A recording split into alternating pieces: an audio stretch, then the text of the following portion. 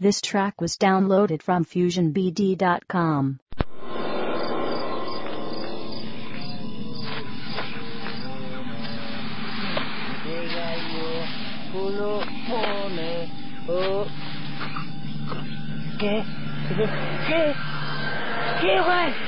What FM?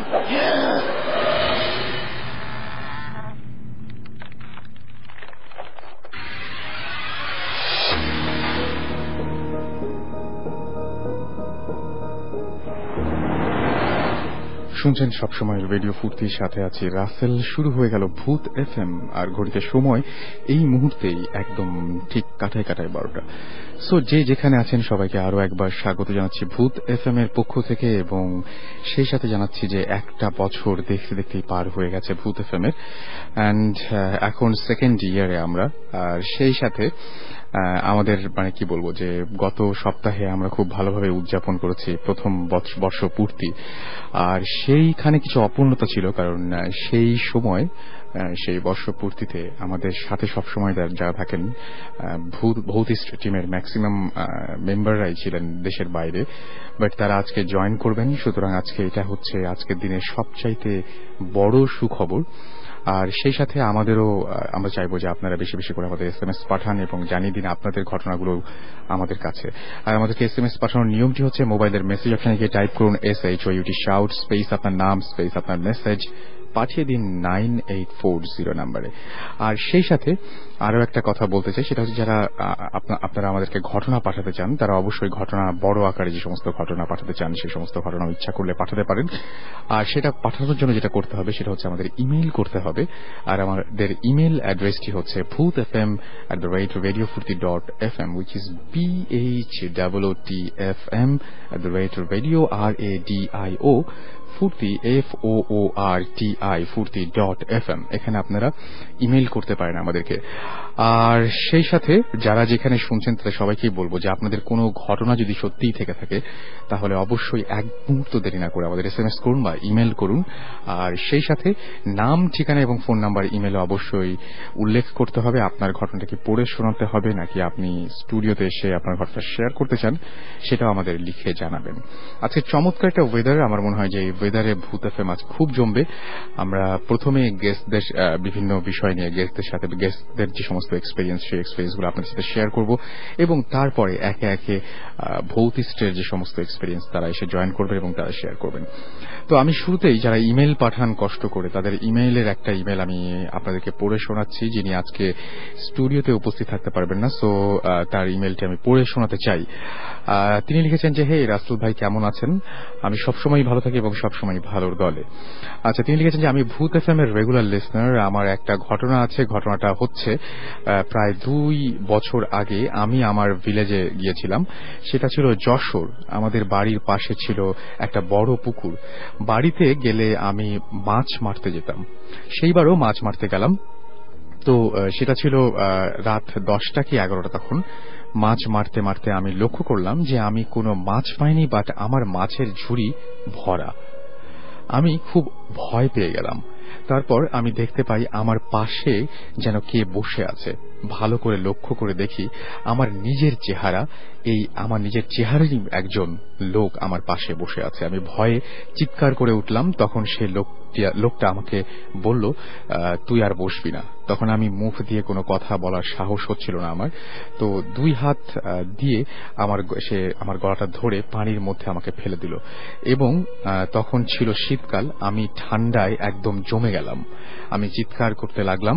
আমার চিৎকার শুনে আমার বাবা বের হয়ে এলেন এবং তিনি আমাকে উদ্ধার করলেন। সকালে হুজুর ডাকা হলো। তিনি বললেন যে আমাকে খুব খারাপ জিন অ্যাটাক করেছিল, বাট সে ব্যর্থ হয়েছিল।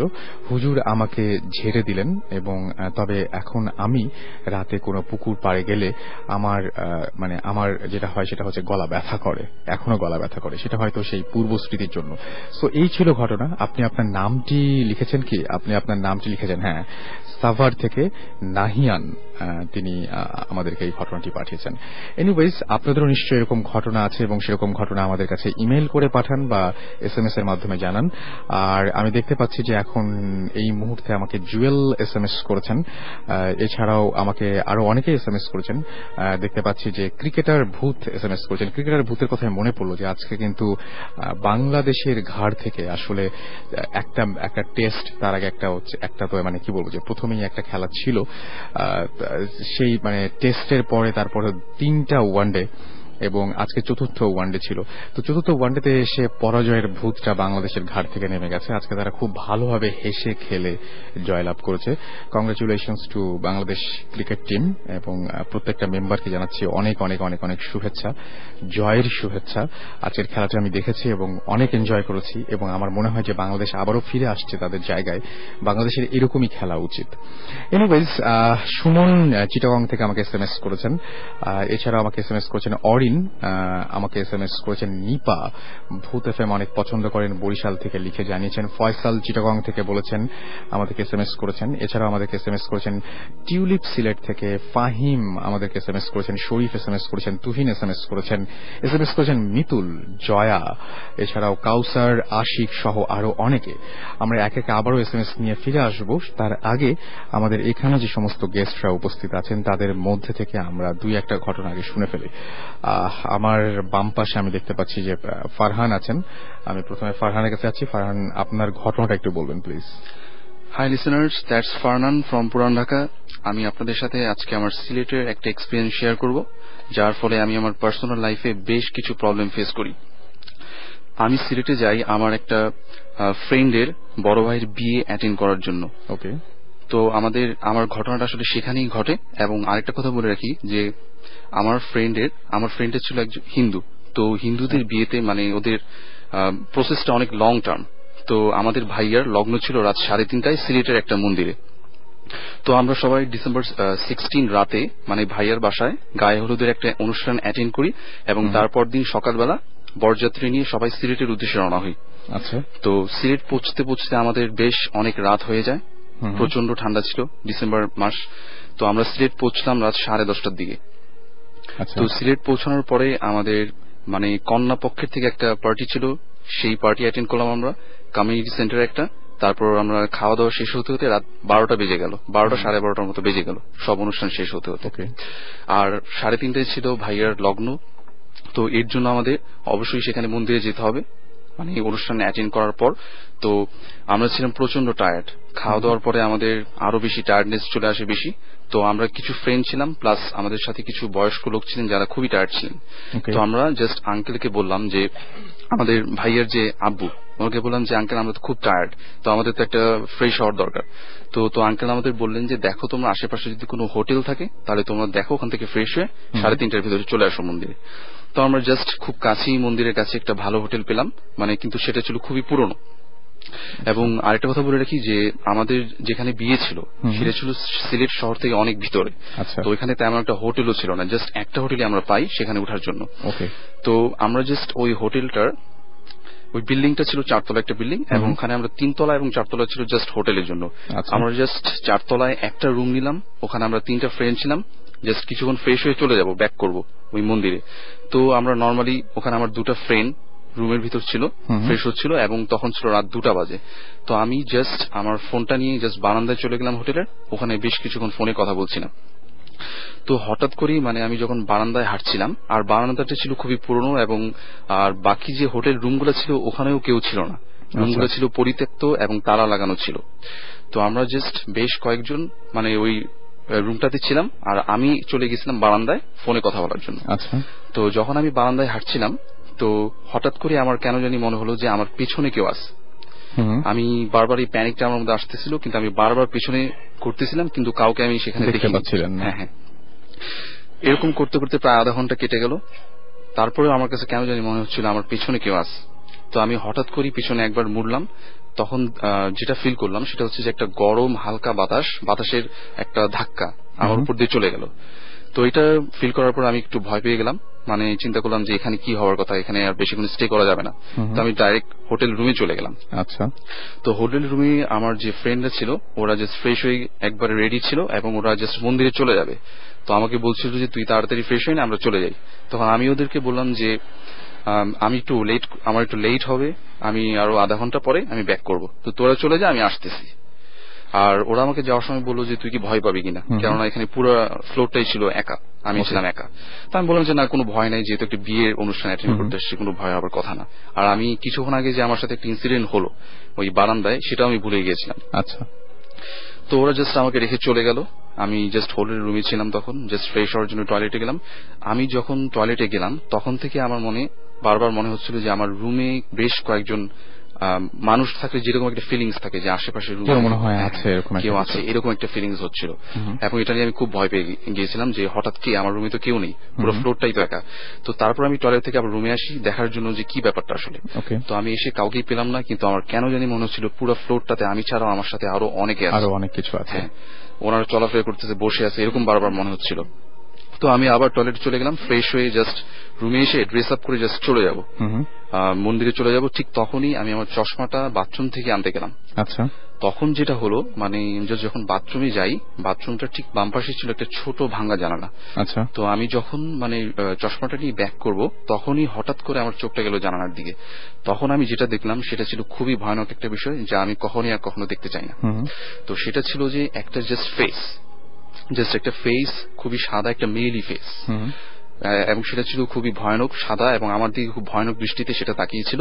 এবং সেটার একটু বর্ণনা দিই, সেটা ছিল জাস্ট একটা লাশকে যদি বেশ কয়েকদিন পরে পানি থেকে ওঠানো হয়, তার চেহারাটা যেরকম ফুলে যায়, সাদা হয়ে যায়, ঠিক সেরকমই ছিল তার ফেসটা।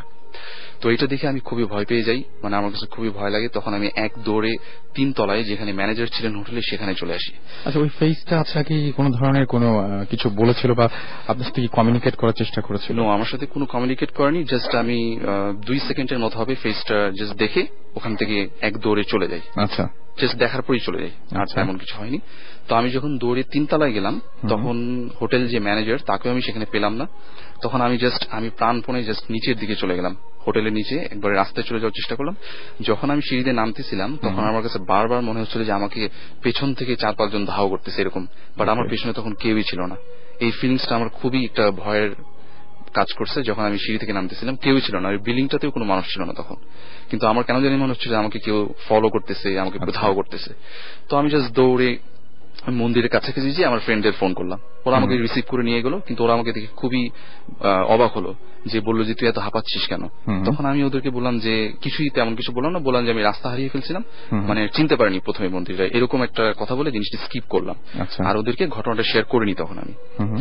তো বিয়ের অনুষ্ঠান শেষ হয়ে গেল প্রায় সকালের দিকে, পুরো সম্পূর্ণ বিয়ে শেষ। তো আমরা ব্যাক করবো ঢাকায়। তখন আমি আমার আঙ্কেল যে ছিলেন ওনাকে বললাম, প্লাস ফ্রেন্ডদেরকে সবাইকে এই ঘটনাটা খুলে বললাম। আচ্ছা। ওরা সবাই আমার কথা বিশ্বাস করলো, এবং আঙ্কেল বললো যে এরকম হতেই পারে, অনেক পুরনো এলাকা, এখানে মানুষজন খুব কম, গ্রামগঞ্জ, হতেই পারে। আর আমাকে ফ্রেন্ডরাও বলেছিল যে মানে হোটেলে যে ম্যানেজারের সাথে কথা বলে আসি চল, বাট আমি সেখানে মানে সায় দিইনি। আমি বললাম যে আমার যাওয়া দরকার নেই, ঢাকায় চলে যাই চলো। তো নর্মালি আমরা ঢাকায় আসলাম। এর পর দিন ঢাকায় আসার পরে মানে রাত হয়ে গেল, তো সেদিন আর কোনো প্রবলেম হয়নি। মেইনলি এর পরের দিন থেকে সবগুলো প্রবলেম শুরু হলো, যেটা আমার পার্সোনাল লাইফের সাথে রিলেটেড। তো প্রথম দিন যেটা হচ্ছে সেটা হচ্ছে যে মানে আমার কম্পিউটারটা হঠাৎ করে নষ্ট হয়ে গেল সকালবেলায়। আর ওই কম্পিউটারটা বলে রাখি যে আমি প্রায় 20 থেকে 25 দিন হবে যেটা পারচেস করছিলাম, মানে ঠিক খুব তাড়াতাড়ি জিনিসটা নষ্ট হয়ে গেল, মানে খুবই একটা অদ্ভুত একটা ব্যাপার। সেটাকে আমি জাস্ট নর্মালি নিলাম, যেহেতু ইলেকট্রনিক জিনিস নষ্ট হতেই পারে। ঠিক তারপরে একদিন এর পরের দিনই নেক্সট ডেটি মানে আমার মোবাইলটাও ডেড হয়ে গেল। তখন আমি বুঝতে পারলাম যে আমার সাথে কিছু প্যারানর্মাল বিষয় কাজ করছে। আর এগুলো হয়তোবা মানে নষ্ট হওয়ার ব্যাপারগুলো নর্মাল হলেও, বাট আমার সাথে জিনিসগুলো খুব নাটকীয়ভাবে হচ্ছিল, এবং আমি এগুলো নিয়ে খুবই চিন্তিত ছিলাম যে আসলে কি হচ্ছে ব্যাপারটা। তো যেদিন মোবাইলটা নষ্ট হয়ে গেল, ঠিক সেদিনই আমি আমার আপুর একটা মোবাইল নিয়ে আসলাম। আপুকে বললাম যে আপু তুমি জাস্ট আমাকে মোবাইলটা দাও, আমি জাস্ট একদিন ইউজ করে আবার দিয়ে দেবো তোমাকে। তো সেই মোবাইলটাও সেদিন রাতে ডেড হয়ে গেল কোনো কারণ ছাড়াই। আচ্ছা, প্রথমে কম্পিউটার, তারপরে মোবাইল, তারপর আপুর মোবাইলটাও ডেড হয়ে গেল।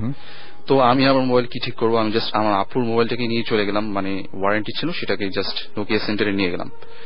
তো আজব বিষয়, ওইখানে নোকিয়ার যে মানে কার্ড গুলা থাকে, মানে ওয়ারেন্টি কার্ড, ক্যাশ মেমো, আমি সবই রাস্তায় হারিয়ে ফেললাম।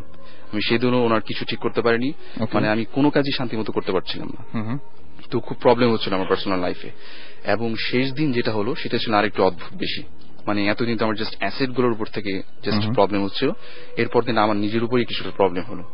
আর আমাদের ওখানে বুড়িগঙ্গা নদী আছে, তো ওইখানে আমরা জাস্ট দুটা ফ্রেন্ড ঠিক মাগরিবের একটা টাইমে মানে আড্ডা দিচ্ছিলাম নদীর পাড়ে। তো আমি ওকে বলছিলাম যে চলো আমরা জাস্ট একটু ঘুরে আসি নৌকা দিয়ে।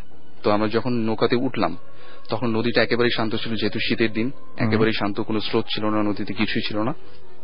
তো আমরা জাস্ট নদীটা যে পাড় থেকে একটু দূরে গেলাম, মানে মাঝখানেও বেশিটা যায়নি।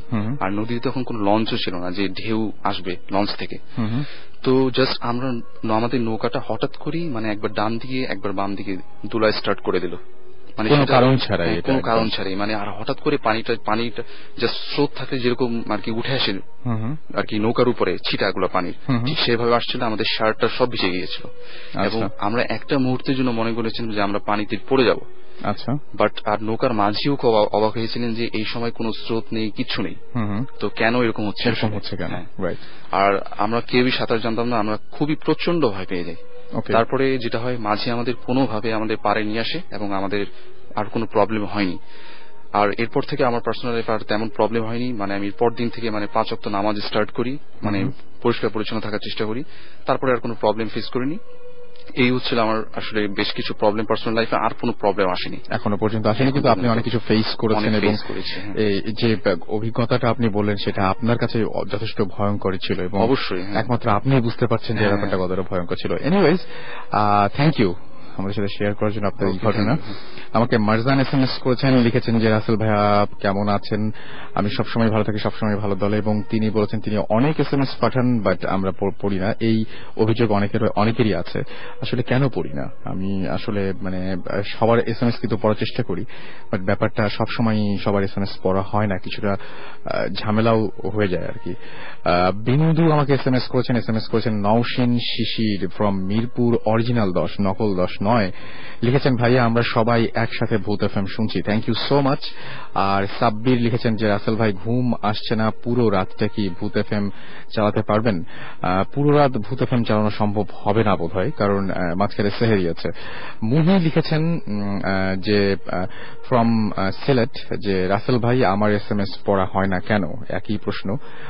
জুই লিখেছেন, জুই ও রূপা দুজন মংলা থেকে লিখেছেন। এছাড়াও আমাদেরকে লিখেছেন শাহজাদা ফ্রম সিলেট, এবং তিনি বলছেন যে তিনি এবং তার ফ্রেন্ড তারা দুই ভাই মিলে শুনছেন আর কি। শিমু লিখেছেন যে আজ থেকে 3 মান্থস আগে ফার্স্ট ভূত FM শুনেছিলেন, এত বেশি ভয় পেয়েছিলেন তিনি যে ভয় আর কোনোদিন শোনেননি, বাট এভরি ফ্রাইডে যেটা হয়, এভরি ফ্রাইডে তার শুনতে ইচ্ছে করে, কিন্তু ভয়, আমার যেটা মনে হয় ভয়টা যদি আপনি এনজয় করতে শেখেন বা এনজয় করতে পারেন, শেখেন বলে ভুল করলাম, যদি পারেন তাহলে অবশ্যই আমি বলবো যে শুনতে থাকুন। আর পলাশ লিখেছেন মিরপুর থেকে যে রাসেল ভাই লাস্ট উইক অনেক SMS করেছিলাম, SMS পড়েন নাই, প্লিজ এটা পড়েন। আমি পড়ে ফেললাম SMS, সবসময় যেটা বলি যে আমি SMS পড়ার চেষ্টা করি। মাসুম অ্যান্ড আল আমিন লিখেছেন গাজীপুর ঢাকা থেকে, ভাইয়া কেমন আছো, ভূত FM অনেক ভালো লাগে, লাস্ট উইক আমাদের SMS পড়া হয়নি, এই উইকে পড়া হয়ে গেল আপনাদের SMS, যাক আমি কিছু ভাবে দায়মুক্ত হচ্ছি। সুবর্ণ আমাদের SMS করেছেন বাসাবো থেকে, এবং তিনি বলছেন যে মজার সাথে সাথে অনেক ভয়ও লাগছে। আমাদেরকে SMS করেছেন বান্টি বংশাল থেকে, এবং তিনি বলছেন যে অনেক দিন ভাইয়া SMS পাঠাই কিন্তু SMS পড়া হয় না, আজকে পড়া হলো। উজ্জ্বল মৃধা তিনি আমাদের SMS করেছেন রবিন ফ্রম ধামরাই, এবং তিনি একা লাইট অফ করে, রুমে লাইট অফ করে দিয়ে একা শুনছেন। অলরাইট, অলৌকিক আমাদের SMS করেছেন যাত্রাবাড়ি থেকে। এছাড়াও আমাদের রাহাত SMS করেছেন খিলক্ষেত থেকে, তিনি এবং তার ফ্রেন্ড দুজন মিলে ভূত FM শুনছেন। আদিব রাজশাহী থেকে SMS করেছেন, এবং তিনি বলেছেন যে আজকের ঘটনাগুলো তার ভালোই লাগছে। আমাকে SMS করেছেন অমৃতা ফ্রম ঢাকা উত্তরা থেকে, তিনি লিখেছেন যে ভূত বলে কিছু নাই, এবং তিনি বলছেন যে কারণ তিনি বলছেন যে কাজ I have experienced it myself. আচ্ছা, এটা হচ্ছে জাস্ট একটা যেটা হচ্ছে সাইকোলজিক্যাল একটা ইফেক্ট।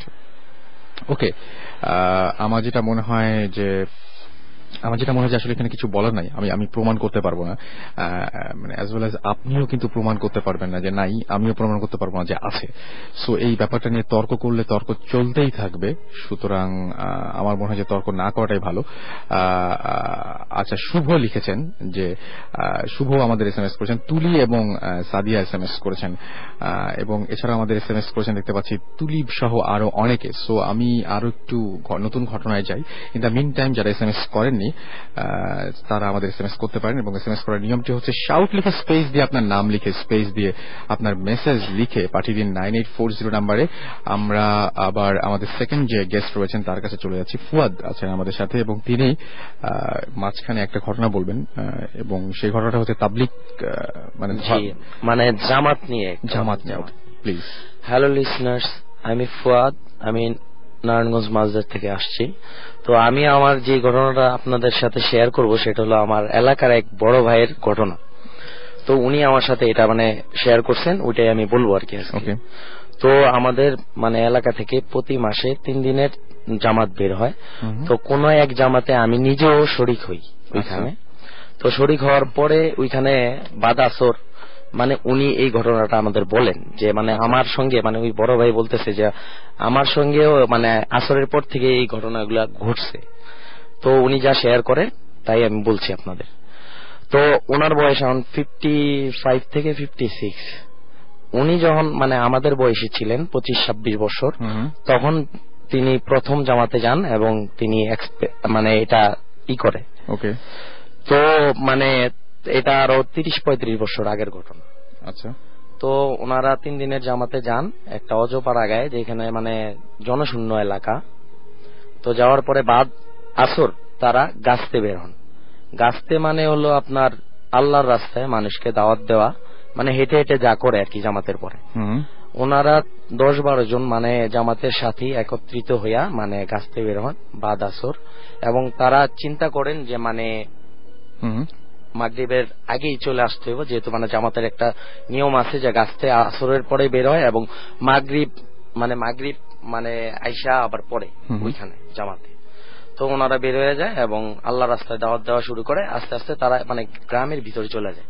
যতই গ্রামের ভিতরে চলে যায় মানুষজন আস্তে আস্তে কমতে থাকে ওইখানের। তো ওনারা চিন্তা করেন মাগরিবের আগ পর্যন্ত আমরা যত মানুষকে দাওয়াত দেওয়া যায় তো দেই, আল্লাহ রাস্তায় বেরিয়েছি, খাটার জন্য বেরিয়েছি, দেই। তো ওনারা ঢুকতে ঢুকতে ক্রমশ অনেক ভিতরে ঢুকে যায় এবং মাগরিবের সময় ঘনায় আসে, কোনো লোকজন আর পায় না দাওয়াত দেওয়ার জন্য। এবং একটা সিচুয়েশন মানে তখন ক্রিয়েট হয় সেখানে যে মানে অন্ধকার ঘনত্বটা খুব বাড়তে থাকে, ক্রমশই যেন মানে রাত হয়ে যাইতেছে। তো ওনারা চিন্তা করে যে মাগরিবের ওয়াক্ত, তো আজান তো শোনা যাইতেছে না, তো এত তাড়াতাড়ি কিভাবে সন্ধ্যা হয়ে যাইতেছে। তো তারা যে সাথীরা সঙ্গে ছিল সবাই 10-12 জন, তারা খুব কাছাকাছি ছিল কিন্তু কেউ ফেস দেখতে পারতেছে না কেউ, যে এতই ঘনত্বটা বাইরে যায় অন্ধকারে। তো দূর থেকে দেখতে পাইলো একজন মানে যে বড় ভাই আমার সাথে শেয়ার করে, উনি দেখতে পাইলো যে মানে হ্যারিকেন হাতে কিছু একটা আসতেছে তাদের দিকে।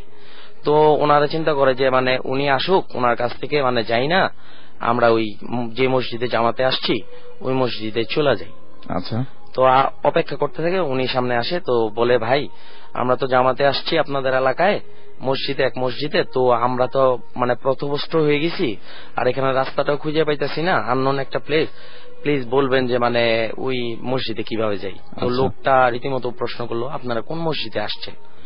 তো উনি মসজিদের নামটা বললেন। তো উনি তো মানে ভেবে চাকা হয়ে গেল, ওই লোকটা চারাটা হারিকেন মানে এরকম চেহারাটা, যে ভাই আপনি তো অনেক ভিতরে চলে আসছেন, এখানে তো কোনো মসজিদ নেই আশেপাশে, আমি এখানে মানে একটা কর্মীরা মাটি টাটি কাটে, তো মানে আমি ওর পাশেই থাকি একটা জায়গা। তো আমি তো মানে অবাক হয়ে গেলাম, আপনারা কখন রওনা করছেন? বললো যে আমি তো ভাই গাছতে বেরোইছি, আসরের পরেই আমরা বের হই এই কাজটা করতে, মানুষজনরে মানে দাওয়াত দেওয়ার জন্য। তো উনি বলে যে আসরের সময় বের হইলে তো মানে এই সময় মানে পৌঁছানোর কথা না, এত তাড়াতাড়ি আপনারা এত ভিতরে চলে আসার কথা না, আর এমন কোন মানে যানবাহনও নাই যে আপনারা এখানে আসতে পারেন এত তাড়াতাড়ি। তো বললো ভাই আল্লাহর নাম নিতে আসছি, আল্লাহর নাম নিতে নিতে চলে আসছি, কখন বুঝিনি। তো বলে ভাই আমাদের ওই জামাতের ওইখানে পৌঁছায় দেন প্লিজ, আপনি মানে যেমনি হোক পৌঁছায় দেন, আমার জামাতি ভাইয়েরা তো মানে চিন্তা করবে যে আমরা এখনো পৌঁছলাম না, আর আল্লাহর নাম নিতে বেরিয়েছি তো আমরা তো আড্ডা দিতে বেরোই নাই, ওনারা তো এরকমও মানে চিন্তা করতে পারে আমাদের সম্বন্ধে। তো একটু মানে যদি বলতেন বা নিয়ে যেতেন খুব ভালো হইতো। তো উনি বলতেছে ভাই এখানে রাস্তা তো অনেক দূর, এটা যাওয়াটাও জোবজার আছে, আপনারা কিভাবে আসলেন, রাস্তাও নাই ঠিক মতো এখানে, তো কিভাবে আসলেন? তো আর সামনে এখানে মানে ভীষণ শিয়ালের ভয় আছে, বন্য শিয়াল আছে ভাই, আমি তো আপনাদের এখন কোনো সাহায্য করতে পারতাছি না, তো ফজরের ওয়াক্তের শেষে আপনাদের নিয়ে আমি পৌঁছাই দিয়ে আসবো, আমি কথা দিলাম আপনাদের সাথে। আর রাতটুকু আমার মেহমান হয়ে যদি আমার বাসায় থাকেন তো আমি মানে নিজেরে খুব গর্বিত মনে করতাম, আর আল্লাহ খোদার নাম নিতাম আপনাদের সাথে, আপনি থাকেন মেহমান হয়ে। তো ওনার সাথে যে মানে আমার বড় ভাইয়ের সাথে যে মানে সঙ্গী সাথীরা ছিলেন, ওনার নিজেদের মধ্যে আলাপ সেরা বললো যে হ্যাঁ এখন তো যাওয়াটা খুব বিপজ্জনক হয়ে যায়, তো বাদ ফজরই আমরা আল্লাহর নাম নিতে নিতে চলে যাও। তো তারা মানে এই প্রস্তাবে মানে সায় দেয় যে থাকি, রাতটুক থাকি। তো ওনার বাড়িতে গেল, মাগরিবের নামাজ আদায় করলো, যেহেতু মাগরিব পড়ে নাই উনি, মাগরিবের নামাজ আদায় করলো সবাই একত্রে, ওই বাড়ির লোকটাও মানে একত্রে নামাজ আদায় করলো। তো এশার নামাজ আদায় করলো, এবং মানে রাত্রে মানে একটা মেহমানরে গেলে পরে মানুষ এইভাবে আপ্যায়ন করে, খুব আপ্যায়ন করলো তাদেরকে, খাওয়ালো খুব ভালো করে, এবং মিলাদ টিলাদ পড়াইলো। পড়ানোর পরে তারা মানে খুব আরামে এসেই থাকলো, ঘুমাইলো রাত্রেবেলা, যে একটা ভালো ঘরের মধ্যে ঘুমাইলো। তো যেই উইয়ার্ড জিনিসটা ঘটে আসলে মানে হকচকায়া যাওয়ার মতো ঘটনা, তো তারা যখন মানে যেহেতু মুসল্লি, তারা পাংচুয়াল মুসল্লি, তারা মানে 5 ওয়াক্ত নামাজ পড়ে, তো ফজরের সময় দেখবেন যারা নামাজ পড়ে তারা অটোমেটিক্যালি তাদের ঘুম ভাঙা যায়, আজানের শব্দ হোক বা না হোক। তো তারা মানে ফজরের কিছু পরে মানে ঘুম ভাঙা যায়, কিন্তু আজানের কোনো শব্দ তাদের কানে আসে না, যেহেতু আশেপাশে কোনো মসজিদ নাই আসলে। তো ঘুম ভাঙা তারা যেই জিনিসটা ফেস করে, এটা মানে কেউই ফেস করতে চাইবো না, যেহেতু যে কোনো ভৌতিক কোনো কিছু বা কোনো জিন টিন দেখলেও মানুষ মানে সেটা মানে সামলায় নিতে পারে, যে একটা হইতে পারে কোনো কিছু সামনে এসে ভয় দেখাইলো, কিন্তু ঘুমের থেকে ওইটা তারা যা দেখলো যে একটা প্রস্তর বিশাল মাঠের, বালুর মাঠের মাঝখানে তারা শুয়ে আছে। তো ঘুম থেকে উঠেই তো মানে ভেবা চাকা খেয়ে গেল সবাই, যে বাবা এটা কি কারণ, রাত্রেবেলা আসলাম, এত আরাম আয়েশ করে খাইলাম দাইলাম, ঘুমাইলাম আরাম করে, এরকম খাটার মধ্যে বালির মধ্যে কিভাবে মানে শুয়ে আছি, এটা কিভাবে হয়? তো একজন আরেকজনের মুখের দিকে তাকায় বোকা বইনা গেছে তারা। তো একজন আরেকজনের বললো ভাই কি হলো, তো এই বলে কি হলো, তো কেউ কিছু মানে এটার মানে ভার করতে পারতেছে না যে মানে কি হলো। তো ওনারা ভয় পেয়ে যায়, এবং তখন মানে সকাল হয়ে গেছে প্রায়, ওনারা মানে মনের জোর নিয়ে আল্লাহর নাম নিতে নিতে বললো যে মানে যাই হয়েছে এটা তো মানে দেখতে হইব, ফেস করতে হইব, তো আমরা সামনের দিকে আগাই। আল্লাহ বিল্লাহ করতে করতে তারা সামনের দিকে আগায়, একটু 1-1.5 মাইল যাওয়ার পরে দেখে যে মানে মাঠের মধ্যে কিছু লোক মাটি কাটতেছে, মানে শ্রমিক মাটি কাটতেছে, ওইখানে থাকে একটা পাশে একটা জায়গায়। তো লোকরা দেখে মানে এরা এদের ভয় পাইতেছে, এরা এদের ভয় পাইতেছে, যে এত সকালে মানে এইরকম মুসল্লি এখানে আসার তো কথা না, এরা কই থেকে আসলো। তো ওই বড় ভাই ডাকলো যে ভাই এখানে আসেন, আমাদের তো ভীষণ বিপদ হয়ে গেছে, কালকে রাত্রে আমরা জামাতে আসছিলাম এক মসজিদে, তো আইসা গাছতে বেরিয়েছিলাম, হাঁটতে হাঁটতে এখানে আইসা পড়ছি, কিভাবে আসলাম বুঝতে পারলাম না। তো ওই লোকরা বললো ভাই এখানে তো আশেপাশে ভাই মসজিদ নাই, আপনার কোথায় আসছেন? তো উনি বলল যে ভাই যে অমুক মসজিদে আসছি। কয় ভাই এটা কি কইতাছেন, মানে গ্রামের ভাষায় বলতেছেন, কি কইতাছেন, এটা তো প্রায় 18-19 কিলো পিছনে, আপনারা এইখানে কিভাবে আসলেন? পায়ে হেঁটে? হ্যাঁ পায়ে হেঁটে, তখন কোনো যানবাহন, আর যানবাহন দিয়ে এত তাড়াতাড়ি মানে আসা সম্ভব না। উনি বলছে যে মাগরিবের সময় চলে আসছেন এখানে, আর এখানে মানে এরকম থাকছেন, খাওয়া দাওয়া করছেন, এটা কিভাবে সম্ভব? তারপর শ্রমিকরা বললো যে নিশ্চয়ই আপনারা পথভ্রষ্ট হয়েছেন এবং কোনো জিনের পাল্লায় পড়ছেন, আর আপনাদের কপাল ভালো যে মানে নিশ্চয়ই কোনো ভালো জিনের পাল্লায় পড়ছিলেন, নাহলে তো জানই হারাইতেন, মানে এখানে তো আসা সম্ভব না। আর আমি শেয়ার করার মানে এইটাই যে মানে আমার কাছে এই জিনিসটা খুব উইয়ার্ড লাগছে, মানে কিভাবে একটা জায়গার মধ্যে মানে তারা খুব মানে আত্মীয়তা পাইলো এবং আপনার এই যে মানে আপ্যায়ন পাইলো, এরকম একটা ভালো ঘরের মধ্যে থাকলো, তো এটা কিভাবে একটা বালির মানে মাঠ হয়ে যায়। তো একজন ভুল করতে পারতো, এইভাবে তো 10 জন লোক ভুল করতে পারে না, এবং তারা এত অল্প সময়ে মানে এখানে কিভাবে চলে আসবে, মানে আসলে মানে এটা আমার কাছে খুব মানে অবাক লাগছে ব্যাপারটা, এই জন্য আমি শেয়ার করলাম আর কি। অলরাইট, সো পরে ওদেরকে পৌঁছে দেওয়া হয়েছিল সেই মসজিদটায়। ওকে, সো এই ছিল ঘটনা। আর আপনাদেরও নিশ্চয়ই এরকম ঘটনা আছে, সেই ঘটনাগুলো আপনারা আমাদেরকে যদি ঘটনা থাকে তাহলে এসএমএস এর মাধ্যমে জানাতে পারেন যে হ্যাঁ আপনার ঘটনা আছে। আর এসএমএস করার নিয়ম হচ্ছে শাউট লিখে স্পেস দিয়ে আপনার নাম লিখে স্পেস দিয়ে আপনার মেসেজ লিখে পাঠিয়ে দিতে হবে 9840 নাম্বারে। আর আপনি যদি সরাসরি ভূত এফএম এসে অংশগ্রহণ করতে চান বা আপনি যদি বড় করে আপনার ঘটনাটা লিখে পাঠাতে চান তাহলে আমাদেরকে ইমেইল করুন। ইমেইল অ্যাড্রেসটি হচ্ছে bhootfm@radiofurti.fm। আমাকে অনেকেই এসএমএস পাঠাচ্ছেন, আমি কিছু এসএমএস পড়ে ফেলি। বাকের ভাই তিনি বলেছেন নিবিড় এবং শাকিলকে তোরা ভয় পাস না। ওকে, আচ্ছা, আমি জানিয়ে দিলাম বাকের ভাই আপনার পক্ষ থেকে। জাহিদ লিখেছেন রাজশাহী চারঘাট থেকে, আমি এবং আমার ফ্রেন্ড রাহি লাইট অফ করে ভূত এফএম শুনছি। অলরাইট, শাহিদ আমাদের এসএমএস করেছেন, বলেছেন আমি ঢাকা থেকে শুনছি ভাইয়া, আমি আমার সিস্টারের সাথে ভূত এফএম শুনছি। অলরাইট, হামজা, পপি এবং শায়লা মৌলভীবাজার গভর্নমেন্ট কলেজ থেকে এত এসএমএস করি কেন পড়া হয় না? আমার মনে হয় যে এই অভিযোগগুলো বাদ দিয়ে, কারণ এর কোনো উত্তর আসলে আমি কখনোই দিতে পারিনি। সো আমার মনে হয় যে অন্য কোনো বিষয় নিয়ে কথা বলি আমরা, তাহলে অনেক বেশি ভালো হবে। ইমন লিখেছেন ভাইয়া প্লিজ এসএমএসটা পড়ুন। আমি এসএমএস পড়ে ফেললাম। উপমা আমাকে বলেছেন যে please give me an advice যে should I believe in ghost or not. আসলে সব বিষয়ে অ্যাডভাইস দেওয়া ঠিক না। ইমন লিখেছেন ফ্রম চাঁপাইনবাবগঞ্জ যে রাসেল ভাই আমার এসএমএস পড়েন না কেন। দিনার লিখেছেন রাসেল ভাই ভূত এফএম শুনছি কিন্তু আমি খুবই কষ্ট পাই কারণ আপনি আমার এসএমএস পড়েন না। মুনু রাজশাহী থেকে লিখেছেন হ্যালো রাসেল ভাই আমার, আচ্ছা তিনিও একই কথা বলেছেন। এছাড়াও আশিক কুষ্টিয়া থেকে আমাদের এসএমএস করেছেন, লিখেছেন ক্যালকুলাস করছিলেন তিনি এবং ক্যালকুলাস করতে করতে ভূত এফএম শুরু হওয়ার পরে আর কোনো ক্যালকুলেশন মানে কোনো সলিউশন হচ্ছে না, মানে মিলাতে পারছেন না অঙ্ক। সো আমার যেটা মনে হয় যে এটা যদি ব্যাপার যদি আপনার কাছে ভৌতিক মনে হয় বা প্যারানর্মাল মনে হয় তাহলে অবশ্যই আপনাকে আপনার যেটা করতে হবে সেটা হচ্ছে যে যদি মানে পড়াটা যদি জরুরি হয় তাহলে অবশ্যই পড়াশোনায় মনোযোগ দিতে হবে। আর যে কোনো কিছুতেই তো আপনি সাহায্য চেতেই পারেন আপনার সৃষ্টিকর্তার কাছে। এনিওয়েজ, আমাদের এসএমএস পাঠানোর নিয়ম যদি আপনারা জানেন, আমাদের এখানে আরো কিছু গেস্ট রয়েছেন, তাদের সাথে আমরা এখন কথা বলবো এন্ড একে একে সবার এক্সপিরিয়েন্সই তারা শেয়ার করবেন। আচ্ছা, আপনার নামটা একটু বলবেন ভাই। আমি রাব্বি, আমি গুলশান 1 নিকেতন থেকে। অলরাইট, আপনার সাথে একটা ঘটনা ঘটেছিল এবং সেই ঘটনাটা আপনি আমার সাথে শেয়ার করেছেন। এটা কতদিন আগের ঘটনা? এটা রাউন্ড প্রায় 1 বছর আগে। 1 বছর আগে। কোথায় ঘটেছিল এটা? এটা ছিল ইনফ্যাক্ট আমি যখন বেরি রোড থেকে নিকেতনে আমার বাসায় ব্যাক করছিলাম তখনকার। তাহলে আমরা শুনি, শুরু থেকে ঘটনাটা শুনি। এটা অ্যাকচুয়ালি 1 ইয়ার ব্যাক ঘটেছিল যখন I was in a friend's birthday party. তো আমি বার্থডে পার্টিটা যখন অ্যাটেন্ড করি সেই সময় শেষের দিকে, তখন I was planning to go home. সেই সময় আমার এক aunty she gave me a call. Okay, so উনি যেটা বলছিলেন যে she was feeling very sick. So উনি চাচ্ছিলেন যে আমি যেন রাতটা ওনার বাসায় গিয়ে স্টে ব্যাক করি, যেহেতু ওনার বাসায় আর কেউ ছিলেন না। সো আমি চিন্তা করলাম যে আমি আসলে সেরকম কোনো প্রিপারেশন নিয়েও আসিনি, প্লাস আমি আসলে রিকোয়েস্টটা ইগনোরও করতে পারছিলাম না। সো ইন দ্যাট কেস তখন আমি করলাম যে ঠিক আছে আমি যেতে পারি, বাট পরের দিন সকালে যেহেতু আর্লি মর্নিং আমাকে অফিসে যেতে হবে, সো আমি খুব আর্লি বের হয়ে যাব। সো এই জন্য আমি ঠিক আছে চলে গেলাম। যাওয়ার পরে আই স্টেড ব্যাক। রাতে এভরিথিং ওয়াজ নর্মাল। সকালবেলা এটা উইন্টারের সময় ছিল এবং আমি খুব সকালবেলা, যেহেতু অফিসে যাবার একটা তাড়া আছে, খুব তাড়াতাড়ি বের হয়ে গেলাম বাসা থেকে।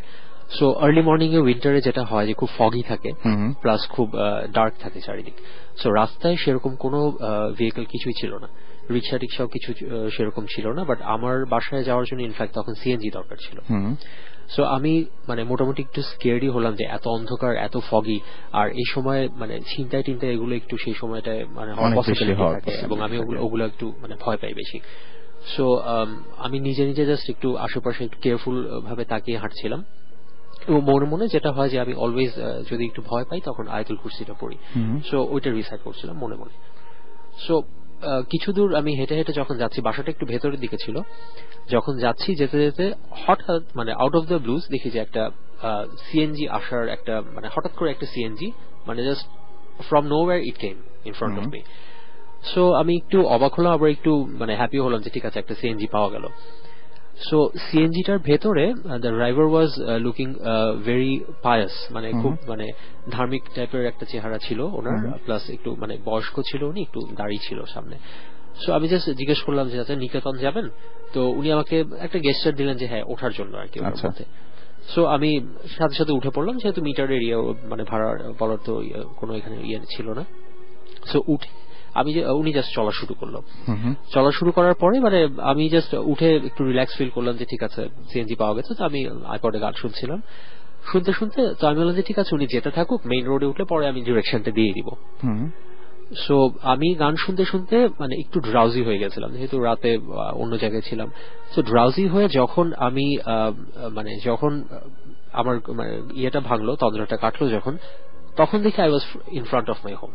আচ্ছা, কিন্তু আমার বাসার লোকেশনটা এরকম ছিল যে এটা মানে আমার বাসাটা যেখানে অনেক ভিতর দিকে, মানে রিক্সাওয়ালাদেরকে মানে তারা যখন যেতে থাকে তাদেরকে ডিরেকশন দিতে হয় যে আরেকটু সামনে যাও বা আরেকটু এদিকে যাও, ওটা খুব সহজে কারো চেনার কথা না। সো আমার যখন ড্রাউজিনেসটা কাটলো, সেটা ছিল সিএনজি ব্রেক করার একটা মোশন যেটা, সেটাতে তখন আমি দেখি যে I was in front of my building. Okay, so ওই সময় আসলে আমি রাশে ছিলাম যে আমাকে বাসায় গিয়ে ফ্রেশ হয়ে অফিসের জন্য রেডি হতে হবে। সো আমি যেটা করলাম যে তাড়াতাড়ি নেমে গিয়ে আমি ওনাকে ভাড়াটা দিলাম, ভাড়া কিছু বেশি দিলাম যেটা মিটারে এসছে সেটা থেকে। আরেকটা জিনিস ছিল যেটা হচ্ছে যে ভাড়াটা নেওয়ার পরে উনি খুব সুন্দর করে একটা সালাম দিল, সুন্দর করে একটা সালাম দিল। তো আমিও ঠিক আছে ওয়ালাইকুম সালাম, আমি চলে গেলাম। সাধারণত এরকম ঘটনা ঘটে না, হ্যাঁ, সালামের বদলে বলে যে ভাই 20 টাকা বাড়ান। রাইট রাইট, বাট সেরকম কিছুই ছিল না, ভাড়া নিয়ে কিছুই বলেনি। ও আরেকটা জিনিস আমি বলি যে আমি যখন সিএনজিতে ফার্স্টে উঠে যখন এটা চলা শুরু করে, ওই সময় একটা স্মেল ছিল, খুব ভালো একটা স্মেল ছিল, এবং আমার কাছে মানে ভালোই লাগছিল স্মেলটা আর কি, খুব মানে ভালো একটা স্মেল ছিল। সো আমি ওই সময় পর্যন্ত আই ডিডন্ট রিয়েলাইজ যে it was something supernatural or something like that. আমি বাসায় চলে আসলাম, পরে when I was having my shower, তখন আমি চিন্তা করলাম যে আচ্ছা এইটা কিভাবে হয়। আমি তো আমার বাসার অ্যাড্রেস ওনাকে বলিনি, ওনাকে জাস্ট বলেছি যে নিকেতন যাবেন কিনা, বলে I enter the taxi CNG. But আমার বাসা কোনো অবস্থাতেই তার চেনার কথা না, কারণ এটার লোকেশনটা এতটা ভেতরে, ডিরেকশন দিতে এবং অনেক মানে তার মানে কন্টিনিউয়াসলি আপনাকে বলতে হবে ডানে যান বামে যান। হ্যাঁ, ওইটা প্লাস মানে ভেতরে যেতে যেতে রিক্সা দিয়ে যখন আমি আমার বাসায় আসি, তখন রিক্সাওয়ালা জিজ্ঞেস করে ভাই আরো কত দূর যাবেন, মানে এতটাই ভেতরে আর কি জিনিসটা। আর আমার বাসা তো কোনোভাবেই তার চেনার কথা না, ডেফিনেটলি না। সো তখন I realise okay it was something paranormal, যে তাকে তো আমি বলিনি, সো সে কিভাবে এটা জানলো। তখন আপনার এটা মনে হচ্ছে, এবং আপনার ঘটনাটা ঘটেছিল এক্স্যাক্টলি টাইমটা মনে আছে যে কোন সময়? এটা ছিল ফজরের নামাজের পরপর হবে। ফজরের নামাজের পরপর। ভদ্রলোক যিনি আপনাকে নিয়ে গিয়েছিলেন তার বয়স কেমন হবে? ডেফিনেটলি 60 প্লাস, তো ডেফিনেটলি হবে।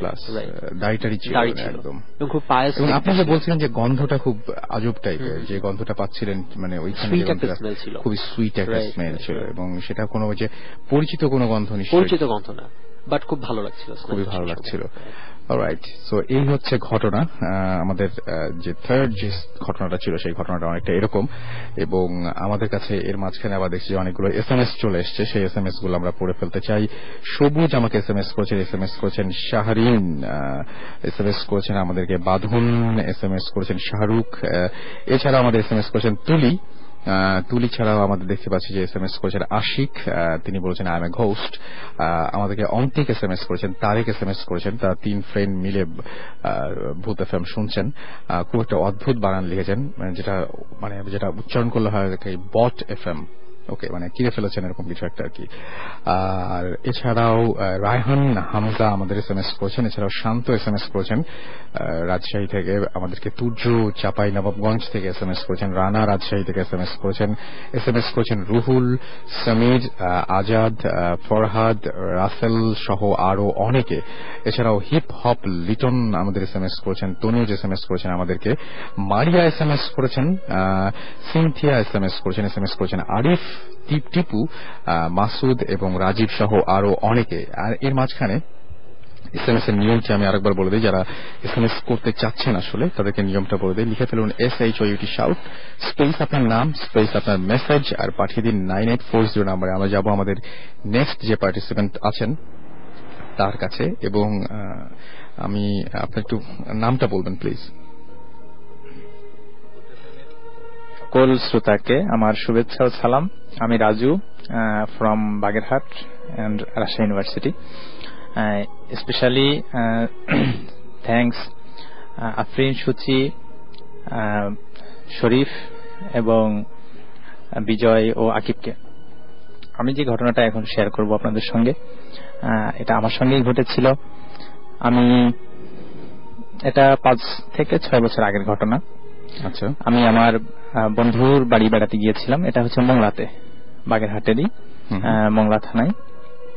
তো সেখানে যাওয়ার পর যেটা আমরা আড্ডা দিচ্ছি, গল্প করছি, তো আমার বন্ধুর আরেকটা বন্ধু, ওটা আমার ফ্রেন্ডের ফ্রেন্ড, তো ও আমাদেরকে অফার করলো যে যাত্রা দেখার জন্য।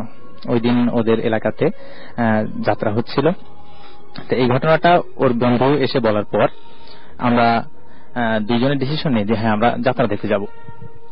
এলাকাটা ছিল হিন্দু এলাকা, হিন্দু প্রধান এলাকা। সবাই ওটা টোটালটাই আসলে হিন্দুদের বসতি, ওখানে অন্য ধর্মীয় বসতিটা কম। তো আমরা তিনজন, আমি, আমার বন্ধু এবং বন্ধুর বন্ধু, তিনজন আমরা যাচ্ছি আসলে যাত্রা দেখতে। ওকে। তো যাত্রা দেখতে গেলে গ্রামের পথ থেকে আমরা যাচ্ছি। যাওয়ার পথে আমাদের ওখানে একটা চিতা বাঁধে। চিতা বলতে এটা হচ্ছে যে হিন্দুরা মারা গেলে তাদের যে শেষকৃত্য হয়, যে তাদের লাশটাকে পোড়ানো হয় যে জায়গাটা, ওটাকে চিতা বলে গ্রাম্য ভাষায়।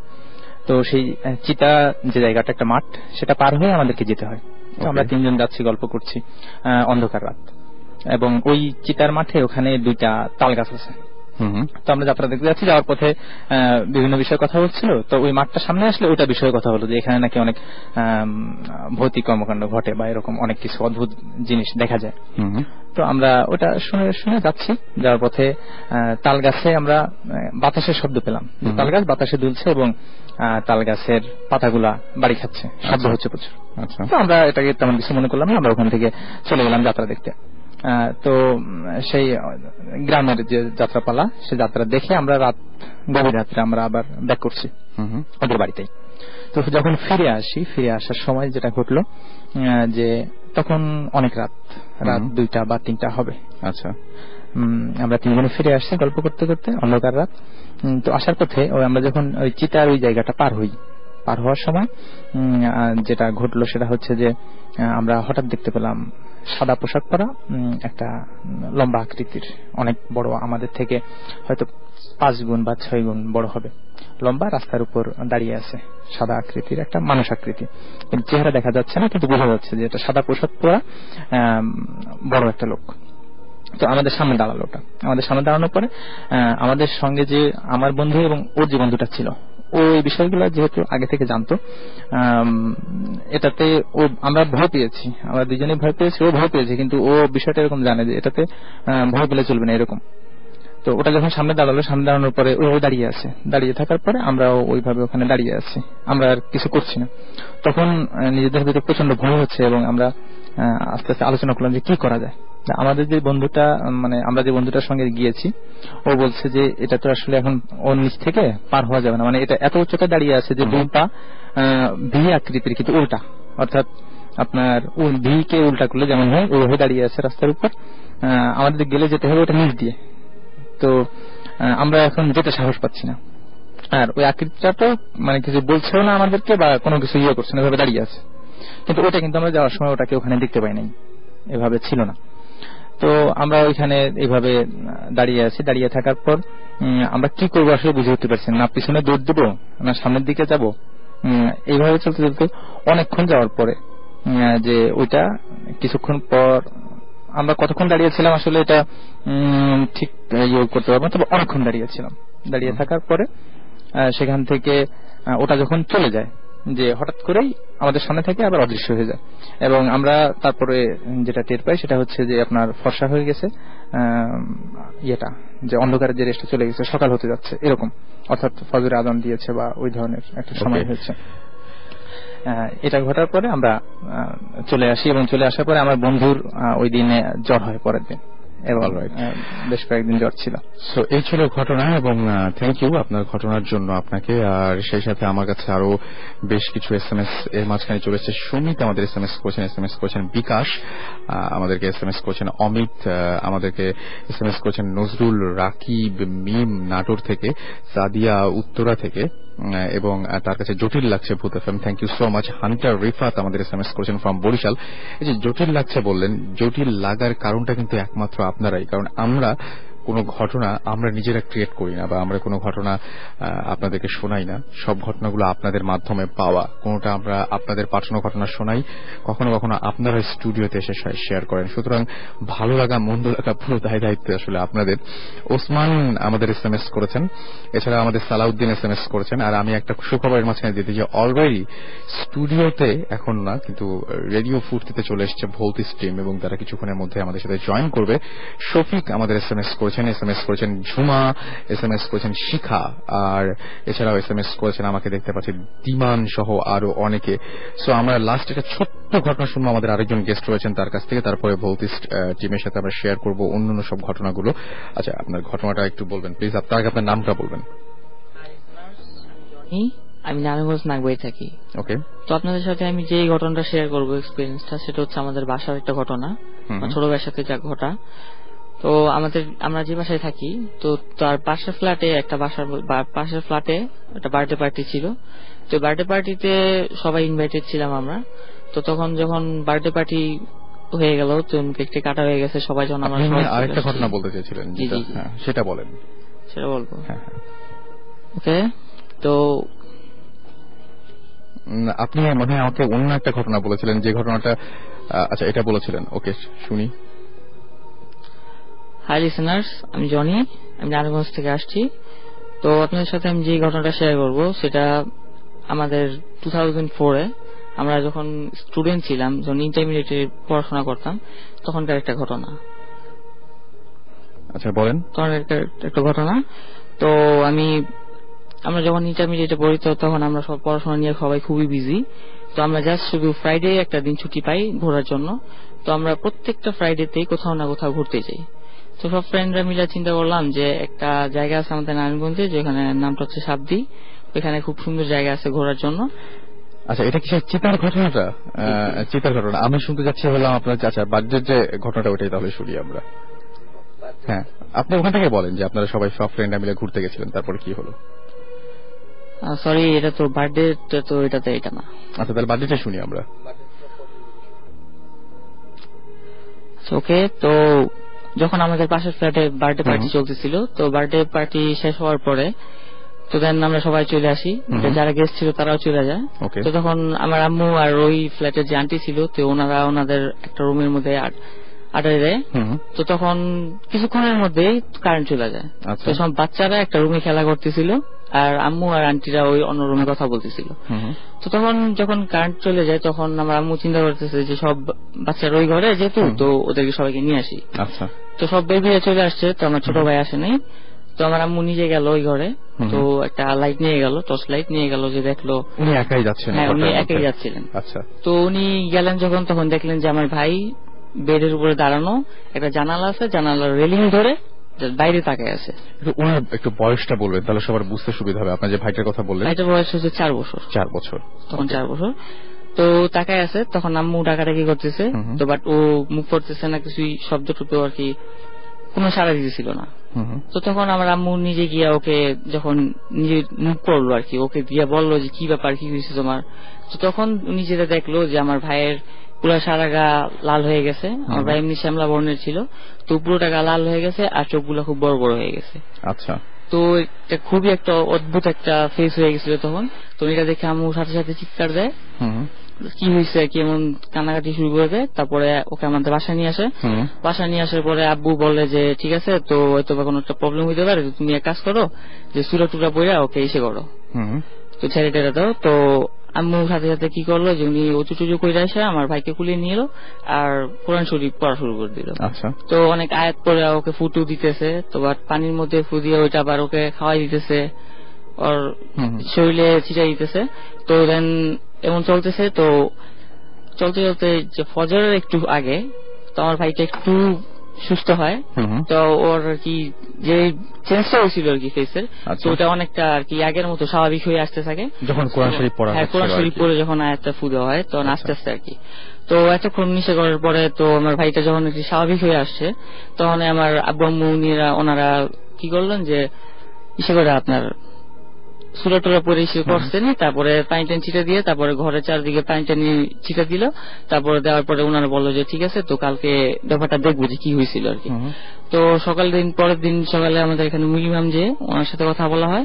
ওনার সাথে কথা বলার পরে উনি বলতেছিল যে আসলে ওই যে জানালাটা ছিল, তো ওইখানের পাশে আমি একটা জিনিস বলতে ভুলিছি এখানে, যে আগে একটা কথা বলা ছিল যে জানালাটা আমার ভাই তাকাই ছিল, তার পাশেই একটা মাঠ ছিল ছোট, তো ওইখানে খুব ময়লা টলা ফেলানো হইতো।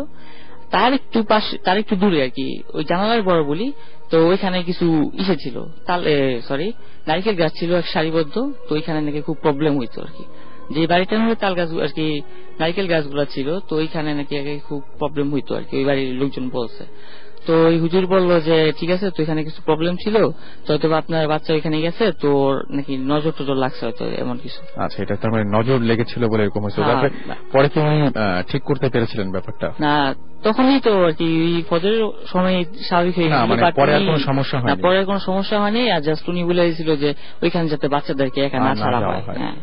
Okay, thank you so much. আমাদের এই ছিল ঘটনা, এবং আমরা দেখতে পাচ্ছি এর মাঝখানে আবার অনেকগুলো SMS ও চলে এসেছে। রায়হান আমাদের SMS করেছেন, কাঞ্চন আমাদের SMS করেছেন, এছাড়া আমাদের SMS করেছেন রাজীব, আমাদেরকে SMS করেছেন দেলোয়ার, এছাড়াও আবু বাকর আমাদের SMS করেছেন, রিমা SMS করেছেন ডায়মন্ড মিরপুর থেকে, হাসান আমাদের SMS করেছেন, জিৎ SMS করেছেন, এছাড়াও আতিক SMS করেছেন, আমাদেরকে SMS করেছেন বরিশাল থেকে জনি, এছাড়াও মিমুন দীপ্তি SMS করেছেন পুরান ঢাকা থেকে, আর আমাদেরকে SMS করেছেন শিহাব সহ আরো অনেকে। So stay tune to radio Foorti and don't stop the Foorti. আমরা ফিরে আসবো একটু পরেই উইথ ভৌতি স্ট্রিম, এবং সেই পর্যন্ত সবাই সাথেই থাকুন। আর সেই সাথে আরেকটা কথা বলতে চাই, সেটা হচ্ছে যারা SMS করতে চান তাদেরকে SMS পাঠানোর নিয়মটা বলে দেই। লিখে ফেলুন SHOUT শাউট স্পেস আপনার নাম স্পেস আপনার মেসেজ, আর পাঠিয়ে দিন 9840 নাম্বারে। যারা ইমেল করতে চান, ইমেল অ্যাড্রেসটি হচ্ছে bhootfm@radiofurti.fm। এখানে আপনারা ইচ্ছা করলে ইমেল পাঠাতে পারেন, এবং ইমেল পাঠানোর সময় অবশ্যই একটা জিনিস খেয়াল রাখতে হবে, সেটা হচ্ছে নাম, ঠিকানা এবং ফোন নাম্বার। এই তিনটা জিনিস একসাথে করে তারপরে আমাদেরকে ইমেলটা পাঠাতে হবে, এবং অবশ্যই এমন একটা ফোন নাম্বার দিবেন যে ফোন নাম্বারে কল করে আপনাকে পাওয়া যায়। আমরা মাঝখানে ছোট্ট একটা গান শুনে আসবো, একটা ছোট্ট ব্রেক নেব, এবং তারপরে ফিরে আসবো ভূত FM এর ভৌতি স্ট্রিমকে সাথে নিয়ে। So stay tune to radio Foorti.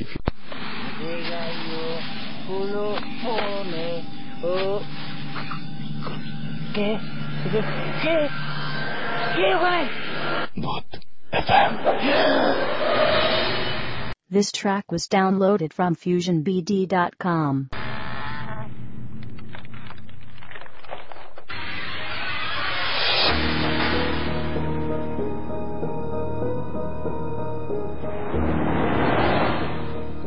Right, শুনছেন সবসময় রেডিও ফুর্তির সাথে আছে রাসেল। চলছে ভূত FM, এবং যেরকম কথা দিয়েছিলাম ঠিক সেইভাবেই আমরা পৌঁছে গেছি আবারও দ্বিতীয় ঘন্টায়, এবং সঙ্গে আছে এখন ভৌতি স্ট্রিম। আমরা প্রথমেই বলেছিলাম যে গত সপ্তাহে আমরা 1 বছর পালন করেছি, কিন্তু একটা অপূর্ণতা ছিলই, সেটা হচ্ছে ভৌতি টিম সেদিন উপস্থিত থাকতে পারেনি, এবং তার একটা যথেষ্ট একটা কারণ ছিল।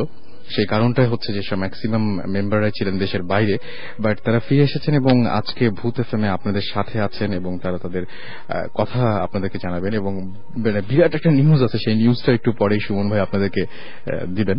তো আমি সরাসরি একদম সুমন ভাইয়ের কাছে চলে যাই। সুমন ভাই, হ্যালো এভরিওয়ান, অনেকদিন পর আবার আজকে আমরা ফুল ভৌতি স্টিম ভূত FM এ। একটা সাকিব আর একটা জিব্রান। প্রথম ভূতা ছিল সাকিব, পরের হেটা ছিল জিব্রান। সো কে কোথায় ছিলেন সুমন ভাই? হ্যাঁ, ওই লাস্ট উইকে আমরা আসতে পারিনি। We really sorry about it, because আমরা জানি যে 1 বছর পূর্তি আমাদের থাকা উচিত ছিল, বাট আনফর্চুনেটলি আমি এর আগে বলেছিলাম, আপনারা যারা জানেন যে আমি অসুস্থ ছিলাম, তো ওটার কারণে আমার কিছু মেডিকেল ইম্পর্টেন্ট চেক আপের জন্য আমার যেতে হয়েছিল আবার। গুড নিউজ ইজ আমি এখন পুরোপুরি ভাবে সুস্থ, আর কোনো সমস্যা নাই। তো এটা নিয়ে একটু টেনশনে ছিলাম আমরা সবাই, যে ভৌতিষ্ঠের কাজ এবং আর অনেক কাজ ছিল। এনিওয়েজ এখন আমি ঠিক আছি, সো আই এম ব্যাক। এবং সাকিবও গিয়েছিল মালয়েশিয়াতে, আমি ছিলাম সিঙ্গাপুরে। জিব্রান কোথায় ছিল আমি ঠিক শিওর না, যেখানে এয়ারটেলের কোনো ইয়ে নাই, এয়ারটেল না সরি রবির কোনো সিগন্যাল নাই। নাইরোবি, হ্যাঁ নাইরোবিতেও গিয়েছিল। আর আমরা সুমন ভাই চেক আউট করে পরে মালয়েশিয়া আসলেন। আমরা খুব ইনভেস্টিগেট করলাম যে ওখানে কত মজা করা যায়। আচ্ছা, খুব ভালোভাবে ইনভেস্টিগেট করেছি। আমাদের রেস্টুরেন্টস, আচ্ছা, মলস, মুভি থিয়েটারে অনেক ইনভেস্টিগেশন হয়েছে। ওকে, সুইমিং পুলে অনেক ইনভেস্টিগেশন হয়েছে। মানে অনেক ভালো ছিল আর কি। আমি কি করতে পারিনি। হ্যাঁ, তুমি তো জঙ্গলে চলে গেছো, ইউগান্ডায় ছিল, ওখানে রবি নাই। রবি। একটা খুব ভালো নিউজের মধ্যে যে আপনি সুস্থ, একদম পুরোপুরি সুস্থ, এবং যে আশঙ্কাটা ছিল সেটা হয়নি আর কি, সেরকম কোনো কিছু। সো এখন ভালো আছি। সো এখন এই অসুস্থতার কারণে অ্যাকচুয়ালি লাস্ট 3 মাস আমরা ভৌতিস বলি অথবা এই যে আমার ব্যান্ড বলি, অনেক কিছুর কোনো কাজই আমি করতে পারিনি, সাকিবরা করতে পারেনি, বিকজ আমি অসুস্থ ছিলাম এবং এটা নিয়ে একটা টেনশনের ব্যাপার ছিল। আচ্ছা, সো যেহেতু এখন সুস্থ, এখন আবার কাজ শুরু করছি। মাঝখানে আমার একটা সার্জারি হয়েছিল, যে কারণে যে লাস্ট টাইম বলেছিলাম যে অনেকদিন আমার বিছানায় বসে বসতে হয়েছে। সো এখন আমি পুরোপুরি সুস্থ এবং আমরা কাজ আবার ইনশাল্লাহ ভেরি সুন, এই উইকে আমরা আবার কাজ শুরু করছি। আমাদের ভৌতিস্ট অনুষ্ঠানের প্রবলেম যেগুলো ছিল, যেমন আমাদের কিছু ফুটেজ হারিয়ে গেছে, যেটা বলেছিলাম হার্ড ডিস্ক ক্র্যাশ করেছিল। তো আবার নতুন করে দুটো নাটক পার্ট, দুটো নাটক আবার নতুন করে এডিট করতে হয়েছে, আরেকটার এডিটিং এর কাজ শুরু হয়েছে। সো এগুলো চলছে এবং আমাদের ইনভেস্টিগেশনের ছোটখাটো কিছু পার্ট বাকি আছে, যেগুলো আমাদের ওই যে পরে যাওয়ার কথা, সেগুলো আমাদের করতে হবে। সো এখন বলতে পারছি না, বাট হোপফুলি আমরা এখন আবার সব গুছিয়ে নিতে পারছি এবং এখন অনেকটা কনফিডেন্ট যে আমরা কাজ আবার ঠিকঠাক মতো শুরু করতে পারবো, কজ আমি সুস্থ। আচ্ছা, এটা একটা বড় ব্যাপার ছিল। সো এখন আর বলবো না কবে ভৌতিস্ট অন এয়ার হবে, কি ব্যাপার না ব্যাপার, এগুলো বলার দরকার নেই, বাট আসলে অন এয়ার হবে হোপফুলি, এবং খুব দ্রুত সেটা হচ্ছে আমি আশা করছি। কারণ মোটামুটি কিন্তু ওইটা খুব একটা বাজে ব্যাপার ছিল, যে হার্ড ডিস্ক ক্র্যাশ করে আমাদের বেশ কুফাটুফা গেল।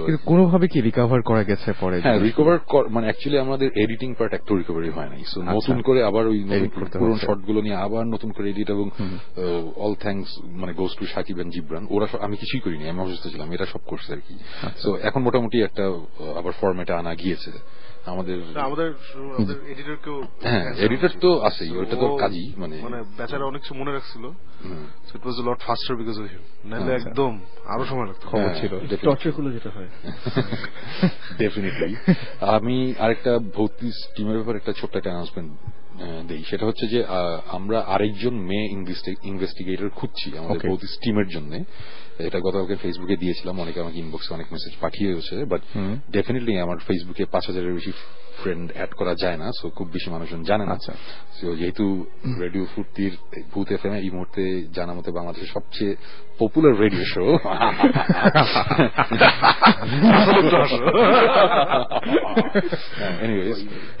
তো ভূত এফএম মানে ভৌতিস্টের নিশ্চয়ই কোনো ইমেল অ্যাড্রেস বা এরকম কোনো কিছু আছে? ডেফিনেটলি info@bhautis.com, এবং অবশ্যই রেডিও ফুর্তিরও একটা ইমেল অ্যাড্রেস সবাই জানে, আমি জানি ভূত এফএম এর ইমেল অ্যাড্রেসটা। তো এখানে যদি কেউ যারা আসলেও সিরিয়াস, যারা আসলেও রাত্রেবেলা একলা একটা haunted house, so called haunted হাউসে একা রুমে থাকতে পারবে, কোন রকম সমস্যা হবে না, ভয় পাবে না, যাদের এই ব্যাপারে ইন্টারেস্ট আছে, যারা আসলেও সিরিয়াস, তারাই যাতে যোগাযোগ করে, খামাখা না থাক একটু যাই, একটু জিবরান ভাই, সাকিব ভাই, সুমন ভাইয়ের সাথে আড্ডা দিই না, সরি ওইটার টাইম নেই আমাদের। খুব সিরিয়াস হলে আসলেও যোগাযোগ করেন, আমরা সিরিয়াসলি দেখবো। আমার যেটা মনে হয় যে একটু যে ভৌতিস্ট স্পেলিংটা এটা ওকে, info @ভৌতিস্ট হচ্ছে BHOUTIST ভৌতিস্ট.com, info@ভৌতিস্ট.com, এখানে ইমেল করলেই চলবে। আর তুমিও এটা বলে দিও। ডেফিনেটলি। আর তার মানে আপনারা আবার নতুন করে একদম আবারও মানে শুরু করতে যাচ্ছেন মোটামুটি? আমাদের ইনভেস্টিগেশনে কিছু পার্ট বাকি আছে। এখানে আরেকটা ব্যাপার আছে, সেটা হচ্ছে যে আমরা তো ঘোস্ট হান্টার্সের সাথে অনেকদিন ধরেই আমরা কানেক্টেড। সো ট্যাপস, যেটা দ্য আটলান্টিক প্যারানরমাল সোসাইটি, ওই ট্যাপস এর অ্যাকচুয়ালি অফিসিয়ালি মেম্বার হতে গেলে আমাদের 2 জন মেইন ইনভেস্টিগেটর লাগবেই। আমাদের একমাত্র উর্মিলা ছিল, সো বাট এখন আমাদের আরেকজনকে নিতেও হবে। আর আরেকজনকে নিতে সুবিধা, অনেক জায়গায় আমরা যখন যাই খালি উর্মিলাকে নিয়ে গেলে ওটা একটা সমস্যা হয়ে যায়, একটা মেয়ে থাকলে একটা সাপোর্ট, একটা ইয়ে থাকে আর কি। কখন আমাদের সাথে কিন্তু এই যে বাবা মা, ভাই বোন, ফ্রেন্ড, বয়ফ্রেন্ড, এগুলো আরেকটা মেয়ে থাকলে ভালো হয় আর কি, যে দুজন থাকলেও আর কি সুবিধা আর কি আমাদের জন্য। হ্যান্ডেল করার প্রবলেম। এনিওয়েজ, এই হচ্ছে ব্যাপার। আমাদের ভৌতিক টিমের জন্য একটা ফিমেল ইনভেস্টিগেটর লাগবে যে আসলেও সিরিয়াস। প্লিজ আমাদের ইমেল করুন, অথবা রেডিও ফুর্তিতে ইমেল করলেও চলবে, আমরা খবর পাবো, রাসেল জানলেই চলবে। আচ্ছা, আরেকটা কথা, সেটা হচ্ছে সুমন ভাই এবং সাকিব ভাই দুজনেই দীর্ঘদিন দেশের বাইরে ছিলেন, এবং দেশের বাইরে থাকলে যেটা হয় আর কি, হোটেল বা এরকম দুই একটা কোনো ঘটনার এরকম পাওয়া গেছে কিনা? ওকে, আমি তো সিঙ্গাপুরে ছিলাম। সিঙ্গাপুর থেকে আমার ডাক্তারের কাছে আসার পর আমি গেলাম মালয়েশিয়াতে, তারপরে সেখান থেকে গেলাম আবার ডাক্তারের কাছে ব্যাংককে, ব্যাংকক থেকে আমি ঢাকায় আসছি। সো দুইটা ঘটনা বলি। একটা ঘটনা হচ্ছে যে মালয়েশিয়াতে বুকিত বিনতাং একটা রাস্তা আছে, খুব ফেমাস। ওইটা হচ্ছে অনেকটা বলা যায় যে ওই কুয়ালালামপুরের টাইম স্কোয়ার টাইপের, মানে ওই এরিয়া হচ্ছে খুব হ্যাপেনিং। ওখানে একটা হোটেল আছে, হোটেলের নাম বিনতাং ওয়ারিসান। আচ্ছা, বিনতাং ওয়ারিসান, BINTANG, ওয়ারিসান হচ্ছে WARISAN। এটা ইন্টারনেটে সার্চ দিলে পাওয়া যাবে। বিনতাং ওয়ারিসানের দোতলায় রাস্তার দিকে একটা রুম আছে। ওই রুমে, এটা অনেক আগে শুনেছিলাম যে ওই রুমে থাকলে নাকি একটা অদ্ভুত আওয়াজ পাওয়া যায়। ওই রুমে অনেকবার থেকেছি আমি, যতবার মালয়েশিয়া দেখেছি ম্যাক্সিমাম টাইমে আমি ইচ্ছে করে ওই রুমে ছিলাম, চেষ্টা করেছি। বাট আমি আওয়াজ পেয়েছি, বাট ওই আওয়াজটার চেয়ে ইন্টারেস্টিং ব্যাপার ছিল এটা যে রুমে দুটো খাট, সিঙ্গেল খাট। আমি যেই খাটে শুয়েছিলাম, আরেকটা খাটে ছিল আমাদের একটা ফ্রেন্ড, ওর নাম সালমান। হ্যাঁ, তো সালমান আর আমি গিয়েছিলাম, আমরা শুয়ে আছি। আমার যেটা হয়েছিল যে পরপর 2 রাতে যে বোয়ায় ধরে বলা হয় ওরকম একটা সিচুয়েশন, বাট জিনিসটা বেশ ভয়ঙ্কর ছিল। প্রথম রাতেরটা মনে নাই, সেকেন্ড রাতে যেটা হয়েছিল সেটা হচ্ছে যে আমি শুয়ে আছি, হঠাৎ করে আমার ওই যে নিঃশ্বাস বন্ধ হয়ে যাচ্ছে, খুব বাজে অবস্থা। এটা কিন্তু এবারের কথা না, এটা অনেক আগের কথা, আমি এখন বলছি। খুব বাজে অবস্থা। আমি কোনো মতে মাথাটা ঘুরিয়ে দেখি যে সালমান আমার দিকে তাকিয়ে আছে। আমি সালমানকে বলার চেষ্টা করছি, সালমান আমাকে একটু ধাক্কা দাও, আমার বোবা ধরছে, মানে আমার ওই যে প্রবলেম হচ্ছে, বাট আমার মুখ দিয়ে কোনো আওয়াজ আসছে না। সালমান আমার দিকে তাকিয়ে আছে, কটমট করে তাকিয়ে আছে, মানে জিনিসটা খুবই উইয়ার্ড। আমি বলতেছি যে কি ব্যাপার, সালমান এরকম করতেছে কেন? একটু পরে যখন আমার ধাম করে ঘুম ভাঙলো, তখন বুঝলাম যে অ্যাকচুয়ালি সালমান ঘুমাচ্ছে, ও অ্যাকচুয়ালি আমাদের দিকে তাকিয়ে ছিল। মানে জিনিসটা বেশ স্কেয়ারি ছিল আমার জন্য। সো এরকম পরপর 2 দিন হয়েছে, তারপরে আমি চলে আসছি। তারপরে অনেকদিন পরে, আমার ঠিক মনে নাই এটা কে বলেছিল আমাকে, সামওয়ান যে নাটক করে বা কিছু একটা, সেও ওই হোটেলে ছিল এবং ওই হোটেলের গল্প বলেছিল যে ওই হোটেলে একটা রুম। তখন আমি বললাম এটা কি বিনতাং ওয়ারিসান? তখন বললাম হ্যাঁ, তুমি কিভাবে জানো? আমি বললাম আমি এরকম হয়েছিল, আমি এরকম গল্প শুনছিলাম।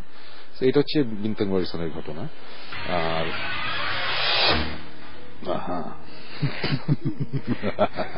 এনিওয়েজ, এখন আরেকটা ঘটনা বলি। এটা এবার ব্যাংকক গিয়ে শুনেছি। সেটা হচ্ছে যে ব্যাংককে আমার খুব ক্লোজ একটা ছোট ভাই আছে, নাহিয়ান। ইনফ্যাক্ট সে এক্লিপস ব্যান্ডের বেস গিটারিস্ট, এখন ব্যাংকক থেকে ওখানে পড়াশোনা করছে। ওর সাথে প্রত্যেকবারই আমি গেলে আড্ডা দিই। সে তার ইয়ের একটা ঘটনা বললো, তার অ্যাপার্টমেন্টের। তার অ্যাপার্টমেন্টটা, সে এখন যে অ্যাপার্টমেন্টটা আছে এটা বানানো হয়েছে 3-4 বছর হয়েছে। 20 তলা একটা অ্যাপার্টমেন্ট। এই অ্যাপার্টমেন্ট বিল্ডিং এ এই 3-4 বছরের মধ্যে 7টা সুইসাইড হয়েছে, 7 সুইসাইডস। অনেক বেশি।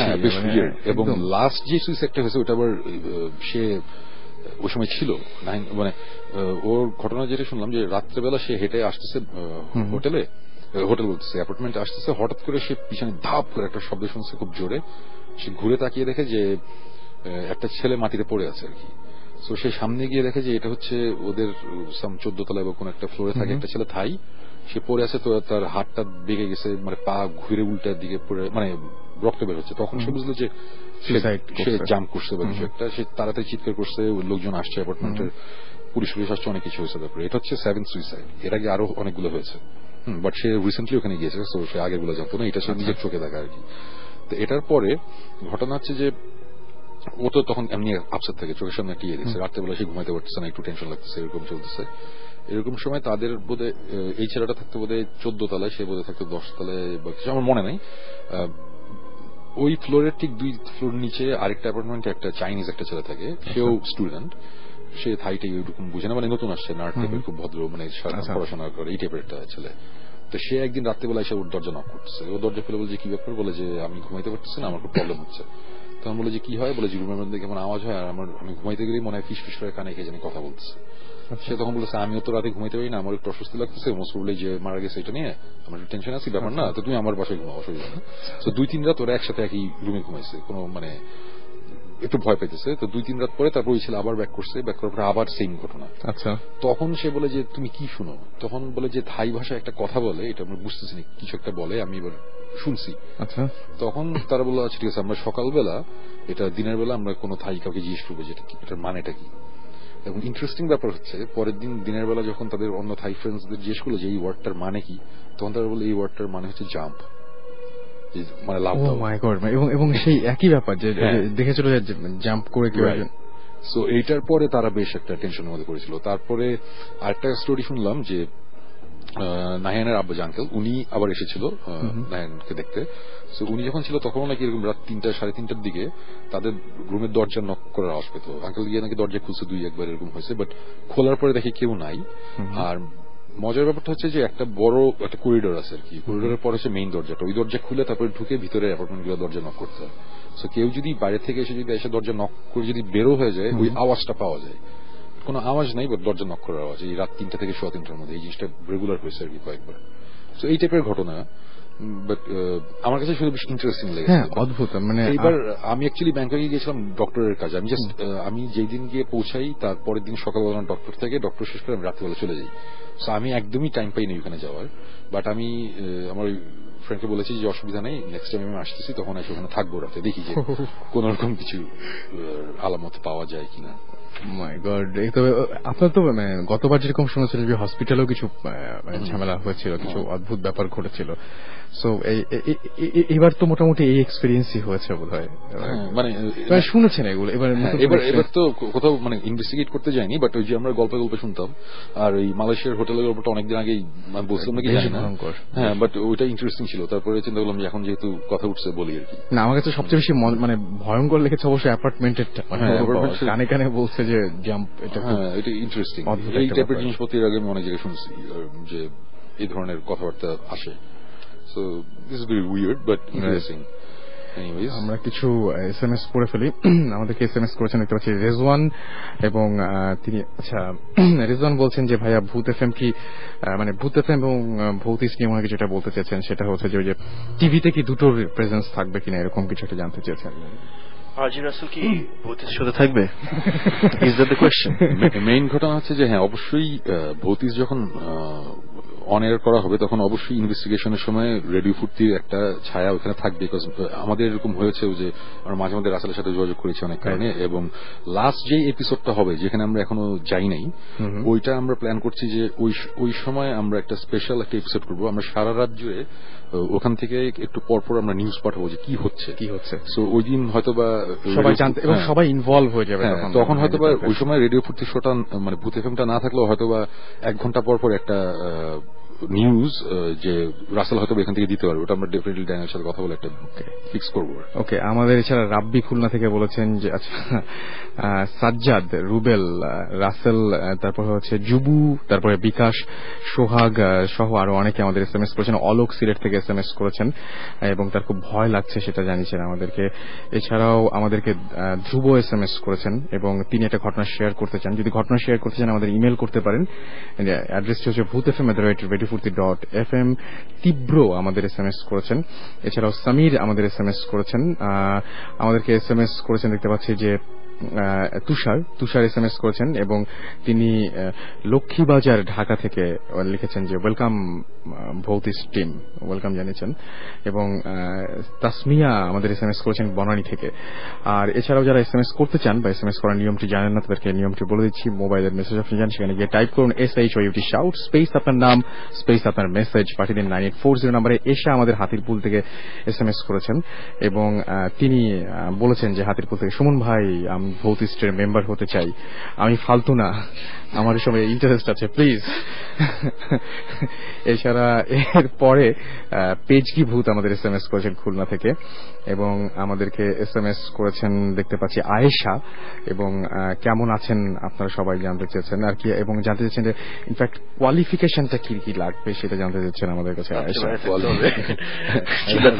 রাত্রেবেলা একা একা হন্টেড হাউসে একা আমরা ওখানে থাকবো না রুমের মধ্যে, ওই সাহস থাকতে হবে এবং এই ভয় টয় পায় হেঁচকে টেচকি খায় পরে হসপিটাল গেলে আমরা কোনো দায়িত্ব নিতে পারবো না। সিরিয়াসলি বলতেছি, হসপিটাল নিতে পারবো, হসপিটালে নিতে পারবো, কোনো ইনভেস্টিগেশন নিতে পারবো না। পরে ওর কি হলো না হলো ওটা আমাদের দায়িত্ব না, এগুলো কন্ট্রাক্ট সাইন করতে হবে। মানে সিরিয়াসলি উর্মিলা করছে, সো যেই আসুক তারও করতে হবে।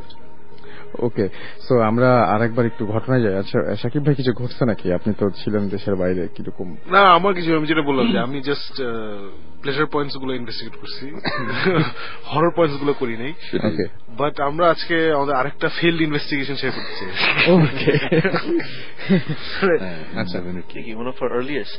হ্যাঁ, খুব আর্লি না, মানে দিস ইজ এ টাইম যখন আমরা আমাদের ধরো ইকুইপমেন্ট সব কিনে ফেলছি। গত বছরের শীতের সময়ের কথা, জ্যাকেট পরেছিলাম বছর, না আরো ওই যে গত বছর আগে বছর শীত। হ্যাঁ ওইটা বলেছি, মানে হ্যাঁ এই শীত না, মানে এর আগে শীত। হ্যাঁ তখন জাস্ট ভূত এফএম শুরু হয়েছে, আমরা ইকুইপমেন্ট কিনতেছি, আমাদের ভিডিও ক্যামেরাটা আমরা শুরু করি। ওইখান থেকে বেসিক্যালি ঢাকার বাইরে একটা জায়গা আছে, ওখানে আমরা তখন আমরা অত ওইভাবে কন্ট্যাক্ট এস্টাবলিশ করি নাই। সুমন ভাই তখন জাস্ট লোকজনকে বলতেছে যে উই নিড লোকেশন, ওখানে আমরা যাবো, এগুলো হচ্ছে। তো আমরা একটা খবর পাইছিলাম যে একটা জায়গায় একটা রাজবাড়ি টাইপের আছে। সো রাজবাড়ির ওখানে আমরা ডিসাইড, ওখানে নাকি একটা মানে রাতের বেলা আওয়াজ শোনা যায়, হ্যান তেন এসি। তো আমাদের ইন্টারেস্টিং লাগছে যে আইসালা রাজবাড়ি, মানে যেসব ক্যামেরা দেখতে জোশ লাগবে। যদিও পরে গিয়ে আমরা দেখছি রাতের বেলা অন্ধকার এভরিথিং লুকস দ্য সেম, আমাদের তো আর অ্যাডেড লাইট গুলা নেই, তাই না? সো আমাদের সানগান টানগান দিয়ে রাজবাড়ি যা আর নিজের বাড়ি হতা, যাই হোক আমরা খুব আইসালা রাজবাড়ি আমরা ফাটাই ফেলবো এইসব করে। তো আমরা ডিসাইড করছি আমরা যাবো।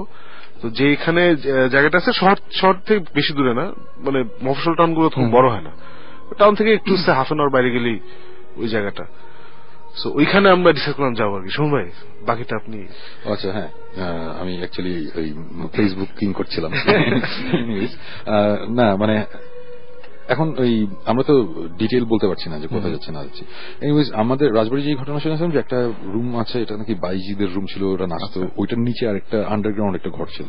আচ্ছা, তো এই ঘরটাতে নাকি অনেক সময় নাকি অনেক টর্চার এই টাইপের কথাবার্তা মানে সবই মানে আমাদের শোনা আর কি, আমরা ইনভেস্টিগেট করে যা পেয়েছি। বাট আমাদের অ্যাকচুয়ালি ইন্টারেস্টিং লেগেছিল তখনই যখন শুনলাম যে ওই আন্ডারগ্রাউন্ড ঘরটাতে কেউ যায় না, ওটা এখন সিমেন্ট দিয়ে আটকে দেওয়া হয়েছে। এবং ওখানে নাকি আটকে দেওয়ার কারণ হচ্ছে যে অনেকবার অনেকে যেতে চেয়েছে, যখনই ওই রাজবংশের কেউ প্ল্যান করেছে যে আমি রাতে ওখানে ঢুকবো, বা রাতে না সরি মানে ওই আন্ডারগ্রাউন্ড ওই জায়গাটায় যাবো, তখনই নাকি সে রাত্রেবেলা একটা স্বপ্ন দেখেছে যে এখানে যেও না, এই জায়গাটা মানে যাওয়া নিষিদ্ধ। আচ্ছা, এরকম একটা জিনিস। তো এই জিনিসটা অনেকবার আমরা অনেক জায়গা থেকে শুনেছি। এই জিনিসটাই আমাদের অ্যাকচুয়ালি ইন্টারেস্টের মানে পয়েন্টটা ছিল ওইটাই, যে কেন ঢুকতে গেলে স্বপ্ন দেখে। আর স্বপ্নের ব্যাপারটা আমরা এক্সপ্লেন করেছি যে এটা সাইকোলজিক্যাল, প্রথম থেকে ছোটবেলা থেকে শুনেছি এটা নিষিদ্ধ, এখানে যাওয়া যাবে না। সো তারা যখন যেতে যায় তখন সাবকনশিয়াস মাইন্ড থেকেই তার ওই স্বপ্নটা দেখায় বা এরকম। সো আমরা ওরকম একটা জিনিস চিন্তা করতেছিলাম, এবং পুরা বাড়িটার পিছন দিকের একটা কোণা ভাঙা ছিল, ওই ভাঙা দিয়ে ওই একটা গর্ত আছে, গর্ত দিয়ে ওই রুমটা দেখা যায়। এখানে টর্চ মারলে কিছুই দেখা যায় না, ভাঙাচোরা, অনেক ধুলাবালি, খুব বাজে অবস্থা। বাট ওখান থেকে একটা মানুষও ঢুকতে হবে। আচ্ছা, বাট ওখান থেকে ঢুকে না আর কি, ওই একটা জায়গায় ভাঙা। সো আমাদের প্ল্যানটা ছিল যে আমরা ওই দিক দিয়ে ঢুকবো, এদিক দিয়ে ঢোকা পসিবল না। এখন আমার কথা হচ্ছে ওই দিক দিয়ে যে ঢুকবো আমাদের তো পারমিশন দেবে না ঢুকতে। সো আমাদের যেটা করতে হবে যে কাউকে না জানিয়ে চুপ করে, which was very bad। মানে তখন অ্যাকচুয়ালি আমরা প্রথম এগুলো করছি, এবং আমাদের মধ্যে তখন ওই ইয়েটা ছিল না যে এই জিনিসগুলো মানতে হবে না। পরে যখন ঘোষ সেন্টার্সের সাথে মিট করলাম তখন তারা বললো যে এটা হচ্ছে টার্মস এন্ড কন্ডিশন, তোমরা এটা যে অবশ্যই পারমিশন লাগবে। তখন আমাদের ব্যাপার ছিল ধূর্ত পারমিশন। আর এখন হয়েছে কি রাসেল, মানে ওখানে এখন ওই জায়গাটা দেখে আমরা যাইতাম না, বুঝছো? মানে আমি বলি মানে ইটস লাইক বাসাটা অনেক বড়, বেশ বড় রাজবাড়ি, বাট যে জায়গায় আমরা প্ল্যান করছি যাওয়ার ওটা হচ্ছে মানে মাটি থেকে সে তুমি ধরো সিঁড়ি, মানে রাজবাড়ির মেইন ফ্লোরটা সিঁড়ি দিয়ে সে 7 ফিট উঠতে হয়, ওইটা রাজবাড়ির মেইন ফ্লোর। সো নিচে তো অবভিয়াসলি আবার বেসমেন্ট টাইপের জায়গা আছে। তো বেসমেন্টেরও নিচে তুমি হঠাৎ এটা আবার বাসার পিছের দিকে, নট সামনের দিকে, পিছন দিকে দেখবা যে মাটি থেকে স্ট্রেট ওয়াল শুরু হয়নি। আচ্ছা, মাটি থেকে ছোট ছোট ছোট ছোট খুপড়ি আছে, ওখানে আবার শিক দেয়। আচ্ছা, এবং খুপড়িগুলোর সাইজ হচ্ছে সে 4 ফিট বাই 2 ফিট, ছোট ছোট জানালা টাইপের, এবং মোটা মোটা গ্রিল দেয় এখানে, এবং এরকম অনেকগুলো আছে, এবং তার ওটার উপর থেকে ওয়াল শুরু হয় আর কি। আমি কি ঠিক বুঝাতে পারছি কিনা আমি জানি না, মানে দেয়ালটা মানে যেখান থেকে মানে ভিতটা শুরু হয়েছে আর কি, মানে মাটির ফ্লোর থেকে ছোট ছোট ফ্লোর থেকে 2 ফিট বা 1 ফিট উঁচু পর্যন্ত গ্রিল, তারপর হচ্ছে দেয়াল, বুঝতে পারছি। তো ওই গ্রিলের ফাঁক দিয়ে দেখা যায় নিচের রুম। আচ্ছা, ওয়াইল্ড অ্যানিমালস গুলো সই রাখার জন্য, ওখানে ওয়াইল্ড অ্যানিমালস রাখা হয়তো, লোকজন ধরে রাখা হয়তো, ওখানে অত্যাচার করা হয়তো, মানে যেটা জমিদারদের টিপিক্যাল, যে জিব্রান গুলো জানে, জমিদার ফ্যামিলি ছোটবেলায় করছে অনেক, ভেরি ফানি। সো এগুলো করতো আর কি। তো ওইটা মানে এখন দেখলে, মানে এখন যদি সময় বলতো সাকিব চলো আমি এখানে ঢুকি, আমি তো না, তখন আসলে তেল অনেক বেশি, নতুন ইকুইপমেন্ট কিনছি, চলেন। আমাদের প্ল্যান ট্যান হলো যে আমরা যাবো, ঠিক আছে।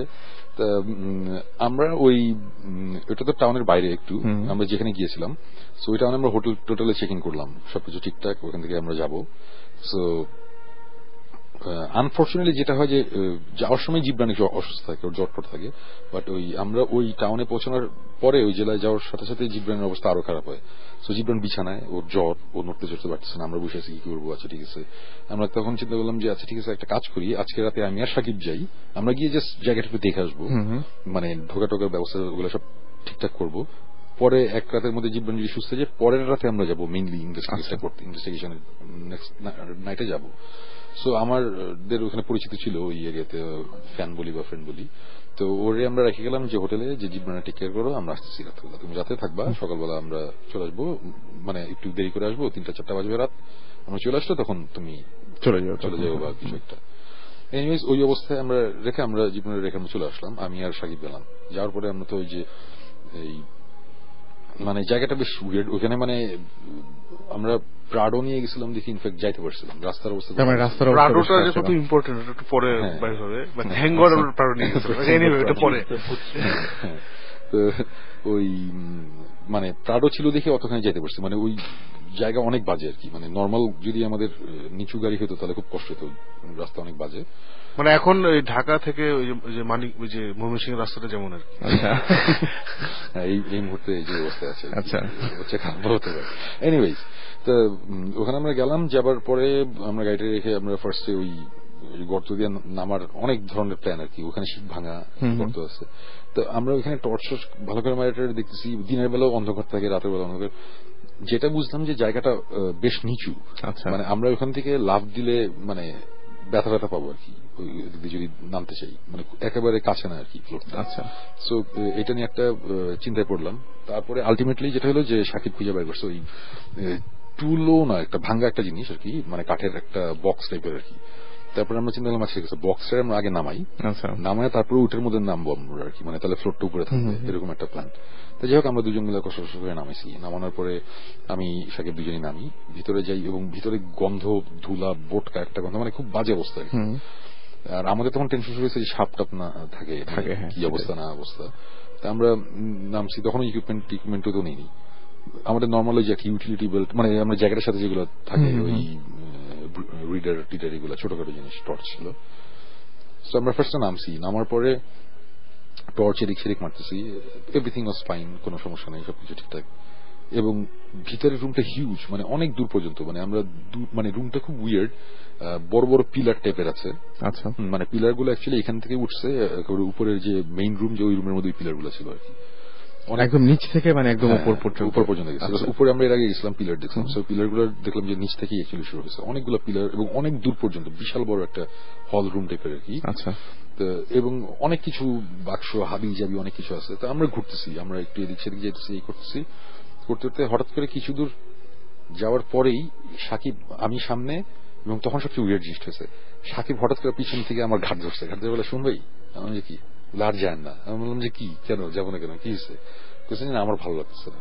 যেটা আমার সবচেয়ে মানে সামনে তখন যদি একটা মানে কিছু যদি উড়ে উড়ে চলে যেত, সাদা কাপড় পরে, আমি অতটা অবাক হতাম না। সাকিব ভাই বলছে যে আমার ভালো লাগতেছে না, সাকিব ভাইয়ের কাছ থেকে এটা মানে ওইটা খুবই ইয়ে ছিল। সেটাই আমি তখন বলছি যে সাকিব কি হয়েছে, বলে যে আমি জানি না আপনি কিছু ফিল করতেছেন নাকি, বিকজ আমাদের রেডার তো হচ্ছে জিব্রান নাই, যে ফিল টিল এগুলো জিব্রান আগে করে, তারপরে আমরা করি, জিব্রান নাই। আমার কাছে খুব নর্মাল লাগতেছে, আমি আচ্ছা একটা জায়গায় আসছি, আমার টেনশন হচ্ছে গিয়ে সাপ কামড় দিবে নাকি, মানে ভূত টুত বা প্যারানর্মাল, সবার আগে এটা ওইসব তখন চিন্তা কম ছিল। বাট আমি সাকিবের চেহারা দেখি বুঝছি সামথিং ইজ রং। তখন আমি সাকিব বললাম, সাকিব কি হয়েছে?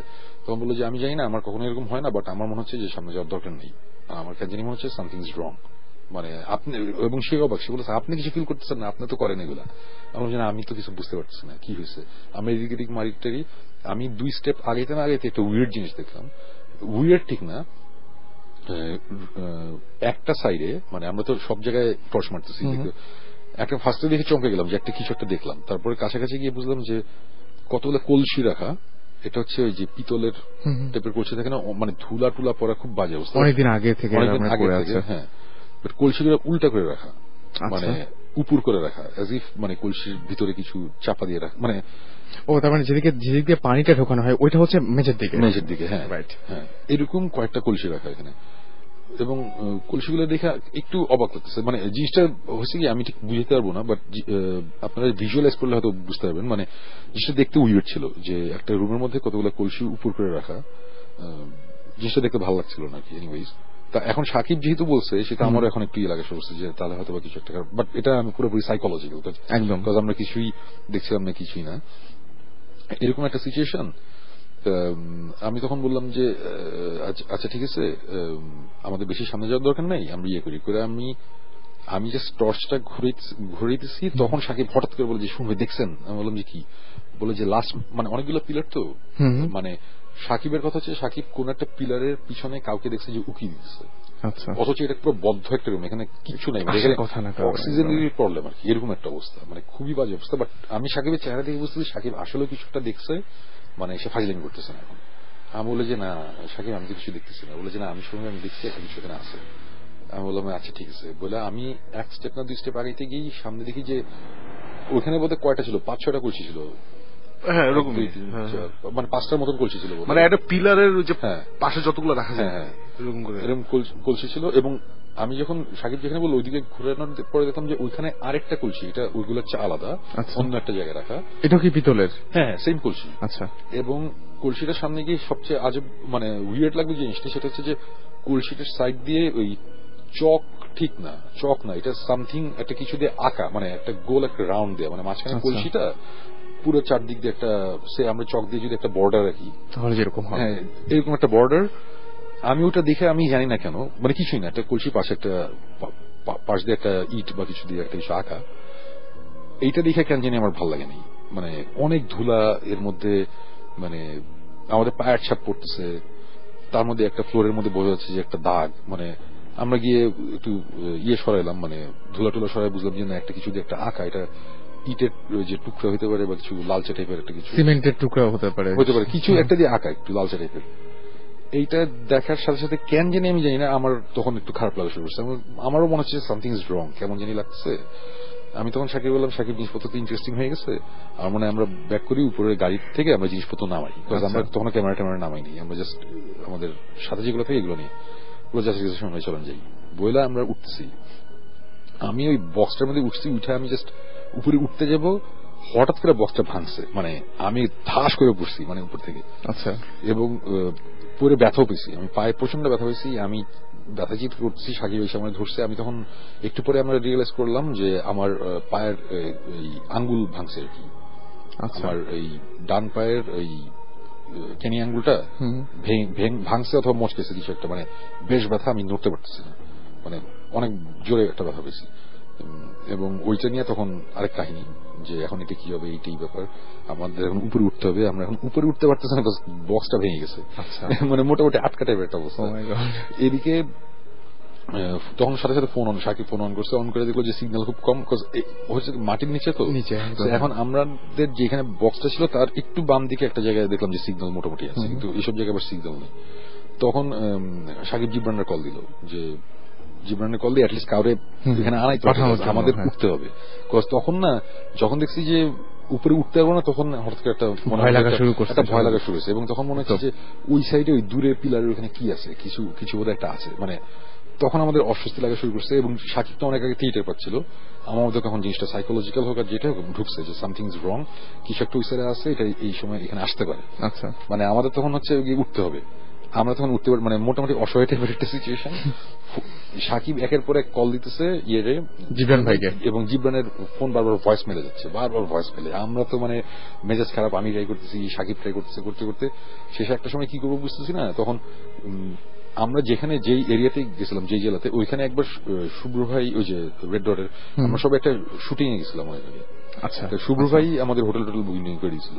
তো তখন চিন্তা করলাম, আচ্ছা শুভ্র ভাইরে কল দিই। কল দিয়ে বলি যে আপনি শুভ্র ভাইরে কল দিলাম, শুভ্র ভাই সরি রাত্রেবেলা কল দিছি, বাট আপনি জিব্রানের ট্র্যাক ডাউন করার চেষ্টা করেন, তোকে হোটেলে পোলাপান পাঠান, কিছু একটা করেন, হোটেলে কল দিয়ে একটা কিছু করেন, মানে আমরা আটকা পড়ছি, আমাদের বিপদে পড়ছি, আমাদের এখন উঠতে হবে, জিব্রান আসতে পারবেন, ও খুব অসুস্থ, বাট কাউরে পাঠান, একটা কিছু করেন। তখন শুভ্র ভাই তখন বলছে আচ্ছা ঠিক আছে আমি এখনই দেখতেছি বলে। তারপর শুভ্র ভাই প্রায় 10-12 মিনিট পরে শুভ্র ভাই কল ব্যাক করছে। তো শুভ্র বলেছে কি ব্যাপার, তোমাদের কল দিয়ে পাই না কেন? আমাদের এখানে সিগন্যালের প্রবলেম, কি হয়েছে বল না। মিনওয়াইল আমরা যখন ওয়েট করতেছি, মিনওয়াইল যখন শুভ্র ভাই ফোন দিচ্ছে না দিচ্ছে, যেভাবে পাওয়া যাচ্ছে না, তখন আমরা শুভ্র ভাই একদিকে পা ভাঙছে, একদিকে আমরা ম্যাচ খাওয়া গেছে, এটা কেন হলো, কেন আমরা পারলাম না, what's wrong in this room, Sakib feel করছে, আমি কোনো ফিল করতেছি না। উনি হঠাৎ আমার ইগোতে লেগেছে, মানে এত কিছু, why so many things going on, I am not feeling anything, পায়ে ব্যথা বেশি। তখন he is like the Chowdhury কলসিটা উল্টায় দেখি, যেটা চারপাশে দাগ দেয়া আছে। তখন একটা সামথিং ওয়েয়ার্ড হ্যাপেন, যেটা আমরা দুজনেই এখনো শিওর না। সেটা যে ফার্স্ট অফ অল আমরা গিয়ে দেখি যে কলসিটা অরিজিনালি যেখানে ছিল আমরা দেখি নাই।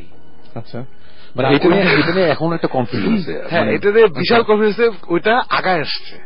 মানে সে একটা ধরো 11টা পিলার আছে, মানে আমাদের থেকে গণা শুরু করলে 1, 2, 3, 4, 5, 6, 7, 8, 9, 10, 11, ওটা ধরো 10-এ ছিল, 9 চলে আসছে, 9 চলে আসছে, বুঝছো। আর এইটা শুনভাই দিয়ে গেছে, শুনভাই লাইক এই কলসিটা কেন এটা আঁকা উল্টা দিকে। আমি বলছি না শুনে সাপটাপ থাকতে পারে, এর ভিতরে কি জন্য কে আঁকছে আল্লাহ জানে, দরকার নেই, আমরা এখানে পালাই। শোনো না এটা দেখতে হবে। তারপর আমরা গিয়ে দেখি যে অরিজিনাল জায়গা দিয়ে নাই। তারপর একটু এখন এইটা আগায় দেখি যে এটা অন্য জায়গায়, এখন এইটা নিয়ে তারপরে দুজনের আমরা কনফিউজ। দাগটা কি দাগ শুদ্ধা দাগ আছে, এটাই আমি বলতেছি যে দাগটা যদি না থাকতো তাহলে কিন্তু আমরা শিওর থাকতাম যে সেটা আগাইছে। বাট যেহেতু দাগ আছে সেই তো আমরা কনফিউজ। এখন এইটার ঠিক পিছনের যে জায়গাটা, ওই জায়গাটাতে কিন্তু আবার কোনো দাগ নাই, ওইখানে দাগ নাই, ধুলা আছে। আমার পুরো অন্য জিনিস মনে হচ্ছে, আমি চিন্তা করতাম কি দাগ দেখলে আমার প্রথমে মনে হতো যে পিলার সরতেছে নাকি, মানে। আর তখন হচ্ছে কি, মানে আমার তখন অ্যাকচুয়ালি অনেক ব্যথা করতেছিল, মানে আঙ্গুল। এবং পরে উই ফাউন্ড আউট যে আমার আঙ্গুল আসলে ভাঙছে, পরে আমার ব্যান্ডেজ করে চলতেছে আর কি ওই দিন, আমার এই আঙ্গুলটার উপর অনেক গেছে আর কি। তো এনিওয়েজ, তো এই জিনিসটা নিয়ে এখন একটু কনফিউশন আছে। বাট যখন আমরা চিন্তা করছি যে কলসিটা একটা পিলার করে আগাইতেছে, এটা চিন্তা করতে কিন্তু অনেক উইয়ার্ড লাগছে, ভয়াবহ লাগার কথা। এবং first of all we rejected it. প্রথমে আমি শুন ভাই কলসি দেখে বললে আচ্ছা কলসিটা তো এখানে ছিল, প্রথমে ইগনোর ইট না, মানে প্রথমে ইগনোর ইট। ব্যাপারটা সাকিবই ফার্স্টে বাইর করছে যে শুন ভাই আপনি হিসেব করে দেখেন। আমি বলছি আমার হিসেব ঠিক আছে, বলছি এখানে, বলে যে না আপনি চিন্তা করে দেখেন ওই লাস্টের দেয়াল এত দূরে লাগতেছে কেন, ওই সময় দেয়াল কাছে লাগতেছিল, মানে এইটা নিয়ে মানে আমাদের মধ্যে এখনো এটা পুরো মানে ইগনোর করলে হয়তো চলে যাবে। তারপরে আমরা না শুন ভাই এটা কিন্তু এখানে ছিল না। সবাই বলে না তুমি কি বলতেছো, এখানে মানে উল্টা হয়ে গেছে, মানে শুন ভাই আমাকে লজিক দিচ্ছে, আমি বলছি না। সবাই বলে না এখানে কোনো মার্ক নাই, আমি তো আমার সময় বলছি, আপনি মাইপা দেখেন টর্চ। আর প্রবলেম হয়েছে যে আমরা ওই প্রফেশনাল টর্চ নিয়েও নামে নেই, আমরা ছোট ছোট আমাদের খুব কিউট টর্চ গুলো আছে চাবি রিং থেকে, কারণ আমাদের প্ল্যান ছিল আমরা নিচে একটু দেখে উপর থেকে জিনিসপত্র নামাবো। আচ্ছা, ছোট ছোট টর্চ ওটা দিয়ে খুব দূরে দেখা যায় না। সো হিসাব নিকাশ করে তারপরে দুইজনই আমরা ঠিক হয়েছি যে কলসি something is wrong with the কলসি, এই কনক্লুশন আসছে, তাই না? হ্যাঁ, এবং মানে something is wrong with that room. মানে প্রথম দিকে আমি বুঝতেছিলাম না, মানে কোনো ফিলই ছিল না, বাট পরের দিকে আমার আসলে অস্বস্তি লাগতেছিল, মানে আমার আসলে। যে আপনি যে বলছেন যে কল ব্যাক করার মাঝখানে যে 12 মিনিট, তো 12 ঘন্টা লাগার কথা, এই সময় কি করছেন? এই সময় এগুলোই করছি। শুভ্র ভাই আসলে 12 মিনিট আগেই আমাদের ফোন দিচ্ছে, উনি আমাদের ফোনে পাচ্ছিল না। আচ্ছা, আমরা এইগুলো করতেছি, ওয়েট করতেছি। তারপরে যখন আমরা আবার ফেরত গেছি যেখানে সিগন্যাল আছে, ওখানে গিয়ে আবার শুভ্র ভাই ফোন দিচ্ছে আর কি। That's what happen. উনি ফোন পাচ্ছেন আমাদেরকে এই ওই।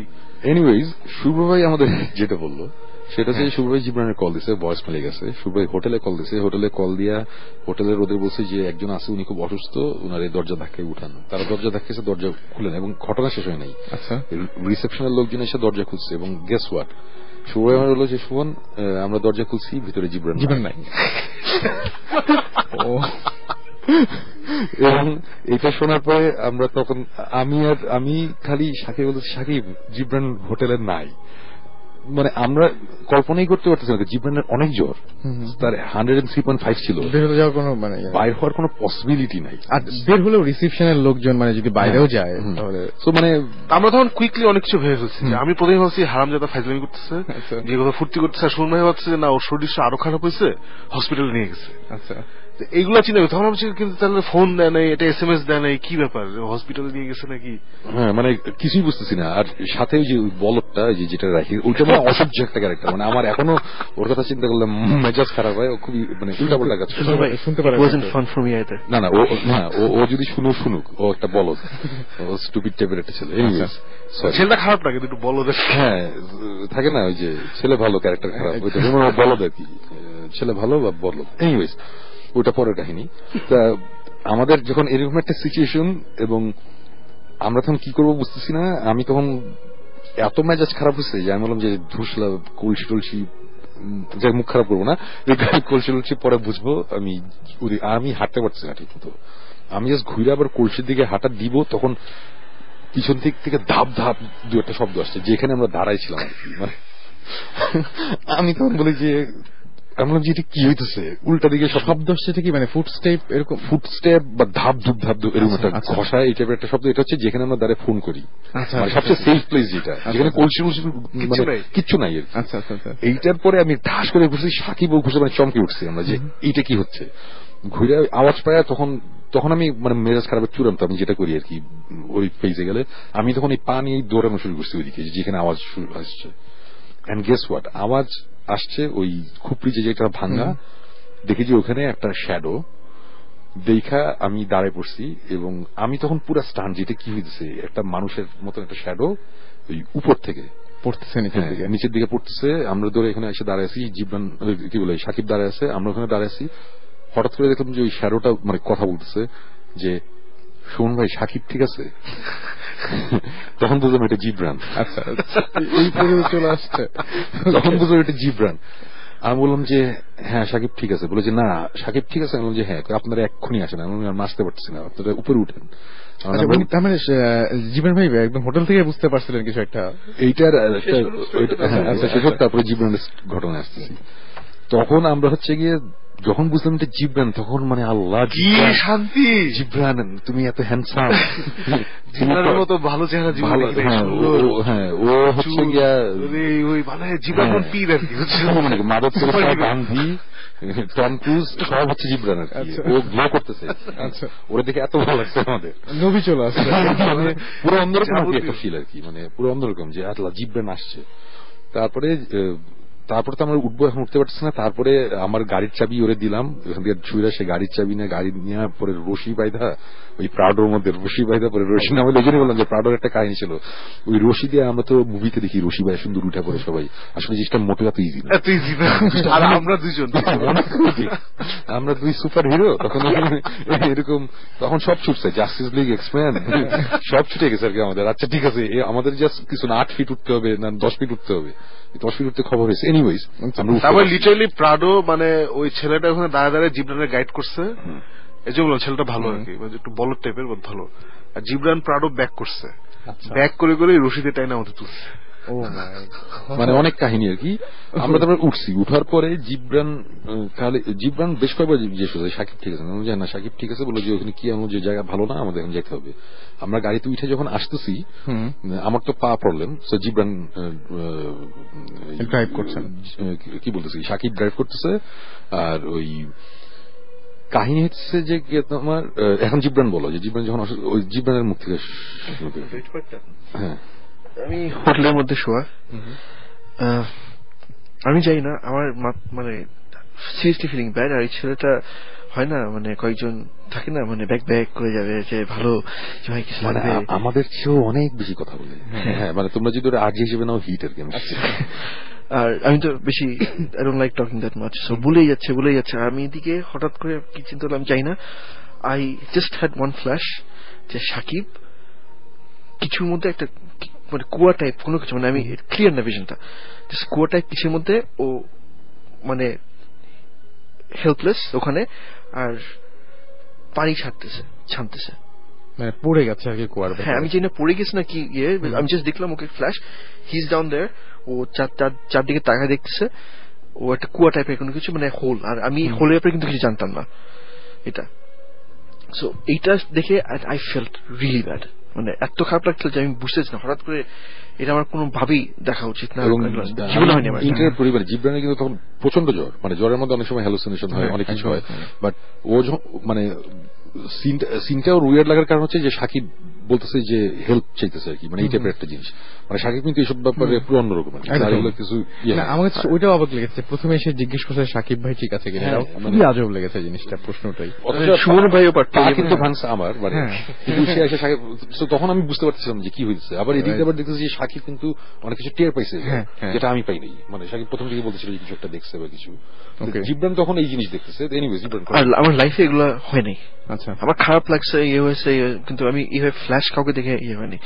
সো আমি উঠে, মানে আমি অনলি থিং আই ওয়ান্টেড, মানে ঠিক আছে আমি বলছি ঠিক আছে আমি জ্বর ফ্ল্যাশ দিচ্ছি, কিন্তু আই স্টার্টেড ফিলিং ব্যাড, মানে এত খারাপ লাগা শুরু করছে এটা দেখে, মানে যে না something is really wrong, I don't know. Jibran এখন অনেক কিছু গুছায় বলতেছে, তখন যেটা হয়েছিল যে ওর মানে ওর মানে ওই ছেলেটা বলছে আমাদেরকে যে জিবরান নাকি ওই মানে অ্যাকর্ডিং টু ওই ছেলেটা যে ওর সাথে ফাড়ে আড্ডা মারছিল জিবরানের সাথে, পরে জিবরান বলছে না আমি ওর সাথে কোনো কথাই বলি নাই। সো জিবরান নাকি হঠাৎ করে উঠে বসছে যে তোমার মোটরসাইকেল আছে না? ছেলে বলছে হ্যাঁ, বলে চল আমাদের যেতে হবে। তারপরে নাকি ছেলেটা বলে যে কই যাবো, বলে না শুন সাকিবের অনেক প্রবলেম হইতেছে, আই থিঙ্ক আমার যাইতে হবে, গিয়ে কিছুটা করতে হবে। তখন বারবার বলছে যে দে নিড হেল্প, হ্যাঁ দে নিড হেল্প, এগুলা জিবরান কিন্তু পরে খেয়াল নাই। তারপরে একটা এক্সপ্লেনেশন আছে যে ওর অনেক জ্বর ছিল ওই সময়, স্বাভাবিক। মানে only thing that was coming through হচ্ছে ওই ছেলেটার কথা, মানে অনেকগুলো কথা বলছে, মানে আমরা যখন ওখানে পৌঁছাচ্ছি পুরো রাস্তা কথা বলে গেছে, কি বলে গেছে আমি জানি না, বাট পিছিয়ে তাকায় আমি চিল্লাছি সামনে দেখো এরকম। না ওই ছেলেটা ওয়াজ স্টান্ট বিকজ ওই আমি যেটা বললাম যে ওইখানে ওই যাইতে গেলে নর্মাল গাড়িতে যাওয়া যায় না, সো মোটরসাইকেল দিয়ে অনেক দূর গেছে, তারপর একটা পর্যায়ে মোটরসাইকেল রেখে হাঁটতেছে, মানে দুজন দিয়ে ওখানে যাওয়া সম্ভব না আর কি।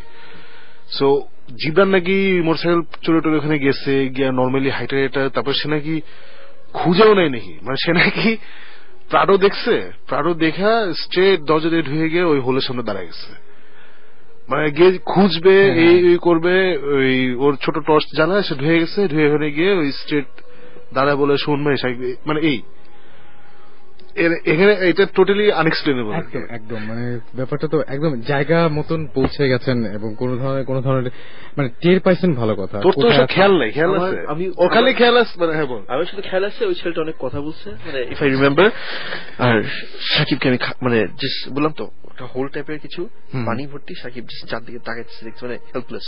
এবং আমরা যখন ফিরতেছি সাকিব গাড়ি চালিতেছে, আমার তো পা ব্যথা, আমার খুব মেজাজ খারাপ ছিল, ভয় লাগছিল। এবং জিবরান, আমি বললাম যে জিবরান তুমি এত জ্বর নিয়ে তুমি নষ্ট কেন, বুঝছে না শুনবে আমার জ্বর নাই, আমার জ্বর এখন কম, এবং আমরা বুঝতেছি যে ওর জ্বর কম। বাট মোস্ট ইন্টারেস্টিং পার্ট হচ্ছে আমরা হোটেলে ব্যাক করছি, 1 ঘন্টার মধ্যে জিবরান বিছানায়, ওর সিরিয়াস জ্বর, মানে আবার ঠিক যেখান থেকে শুরু হয়েছিল ওখান থেকে আবার শেষ হয়েছিল, ওখান থেকে আবার স্টার্ট হয়েছে, এই টাইপের মানে মাথায় পানি দিতে হচ্ছে এইসব লেভেলে। আমরা পরে মাথায় মানে অনেক কাহিনী হয়েছে। তারপরে ওই যে এদিকে আবার শুরু কল দিয়ে যে ইয়েদের বলছিল, ওরা তো অনেক ব্যস্ত হয়ে গেল যে হ্যাঁ স্যার কিছু লাগবে না, হোটেলের মানে যাবতীয় হসপিটাল নিতে হবে নাকি, আমরা বলছি না আমরা এভরিথিং ইজ ফাইন। এইটাই আমার তো আঙুল ভাঙছিল, তো আমরা ওখানে কিছু করিনি, বাট এই আঙুল আমার অনেকবার ভাঙছে, এটা এই নিয়ে 5 বার ভাঙলো, এটা তো আমি অভ্যস্ত। সো এনিওয়েজ তারপরে আলটিমেটলি এত কিছুর পরে আমরা ওইখানে আর যাই নাই, আমরা ব্যাক করছি।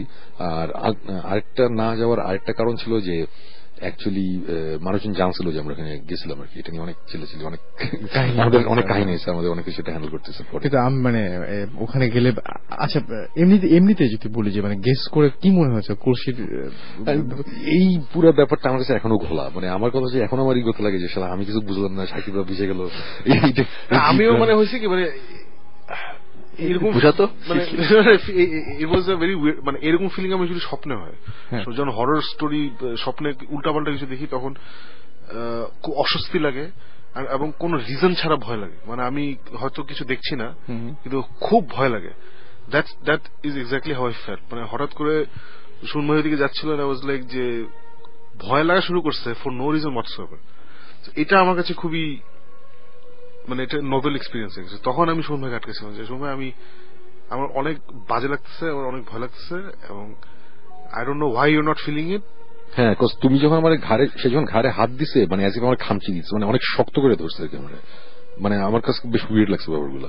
আর এই যে ভয়ের ব্যাপারটা, যে আমরা কিন্তু অনেক সময় এরকম হয় যে আমরা একটা স্বপ্ন দেখি, ভয়ের স্বপ্ন, ঘুম ভেঙে যায়, আমরা একটু ভয় পাই, সকালবেলা চিন্তা করি আচ্ছা ঠিক আছে, এটা তো তেমন ভয়ের কিছু ছিল না, যখন গল্পটা বলা শুরু করি। সাকিবের সাথে যতবার কথা বলছি, সাকিব বলতেছে যে সময় এখন যে আমি বলতেছি আমি অতটা বুঝতেছি না, বাট আমি ওই সময় ফিল করছি এটা পুরো স্বপ্নে আমরা ভয় পেলে যেরকম হয় কিছুটা ওই টাইপের একটা feeling.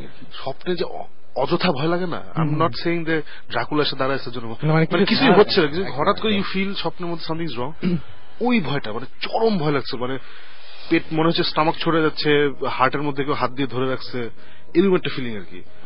And it was really bad. It was really bad. এবং আরো ভয় বাড়তেছিল because Sumanbhai was not feeling anything. Not মানে usually সুমনভাই কিছু ফিল না করলে আমি আশ্বস্ত হই। আমার কাছে মনে হয় যে ভয়টা ততক্ষণ আরো বেশি যতক্ষণ পর্যন্ত কিছু না দেখা যায়, কিন্তু মনে হচ্ছে কি যেন হচ্ছে, কি যেন হচ্ছে। আর ওই একটা যে পিলারের ফাঁক দিয়ে দেখলাম কি জানি উকি দিল, এটা নিয়ে মানে আচ্ছা ওইটা কি দেখেছিলেন আসলে, যে মানে কোন human shape? Definitely human shape. It was like somebody was looking at us, and আমরা যখন মাথাটা ঘুরাইছি ওইদিকে তখন ফাট করে চলে গেছে। সো এইটা আসলেই দেখছি কিনা আই ডোন্ট নো, তখন মনে হচ্ছে আসলেই দেখছি, at that point in time আমার মনে হচ্ছে। কিন্তু পরে ওই দিন রাতেই উই ডিসকাসিং ইট, আমি লাইক না এটা প্রবলি সাইকোলজিক্যাল, ওখানে আমার অনেক ভয় লাগছিল। সো প্রবলি টর্চ মারছি, টর্চে তো অবভিয়াসলি টর্চের শ্যাডো ট্যাডো ক্রিয়েট হয়, সো ইট কুড বি যে টর্চের শ্যাডোতে আমি কিছুটা দেখছি, আর যেহেতু আমি অলরেডি ভয় পাচ্ছিলাম, সো ওইগুলো কোনো কনক্লুসিভ কিছু নাই। বাট সবচেয়ে মজা লাগছে ওই দুইটা জিনিস আমার কাছে, তিনটা জিনিস। একটা হচ্ছে জীবদান কেমনে বুঝলো আমরা ঝামেলায় আছি। জীবদান হ্যাঁ ও আসতো, ও হয়তো পরদিন সকালে উঠে দেখতো যে আমরা নাই, তখন সে আসতো। সো ততক্ষণে আমাদের কি আমি যাই না। আর সেকেন্ড হচ্ছে সুমন ভাই ডিডন্ট ফিল এনিথিং, মানে অনেক পরে গিয়ে he felt something was wrong, প্রথম দিকে হি ডিডন্ট ফিল এনিথিং। আর থার্ড হচ্ছে দ্যাট ড্যাম কলসি, যেটা বললে ইট সাউন্ডস নাথিং, বাট অন্ধকার ঘর, টর্চ মারি হালকা চিকচিক করছে, আবার ধুলায় ঢাকা, পাশে আবার একটা সার্কেল দেখি যিনি আঁকা, এটা কি আসলে শিফট করছে নাকি না, এটা এখনো আমরা জানি। আমারও এখনো কনফিউশন আছে, মানে সাকিব বেশ কনফিডেন্ট ছিল যেটা শিফট করছে, বাট আমি ওই সময় আমার মানে আমি বুঝতেছিলাম না আর কি। মানে আমার কাছে সবচেয়ে আজব লেগেছে যে সার্কেলটাও ছিল, এবং যদি মানে কনফিউশনটা তো ওই জায়গাতেই যে এরকম। সুমন ভাই at one point wanted to overturn the কলসি, আচ্ছা, and I stopped him. আমি usually I am the one যে কই কলসি লাগবে, হ্যাঁ কি অবস্থা। সুমন ভাই বলে দা বুঝো আগে, বুঝা তারপরে করি। তো পুরো দৃশ্য উল্টা গেছিল। সুমন ভাই at one point কলসির নড়াতে চেয়েছে, আমি বলছি না এটা কেন এখান থেকে এখানে আসছে, এটা আগে ঠিক করি আমরা, তারপরে লেটস টাচ ইট, এর আগে না। হ্যাঁ মানে অ্যাকর্ডিং টু সাকিব যে এই যে সার্কেলটা থেকে করছি এটা নড়ানোর দরকার নাই, মানে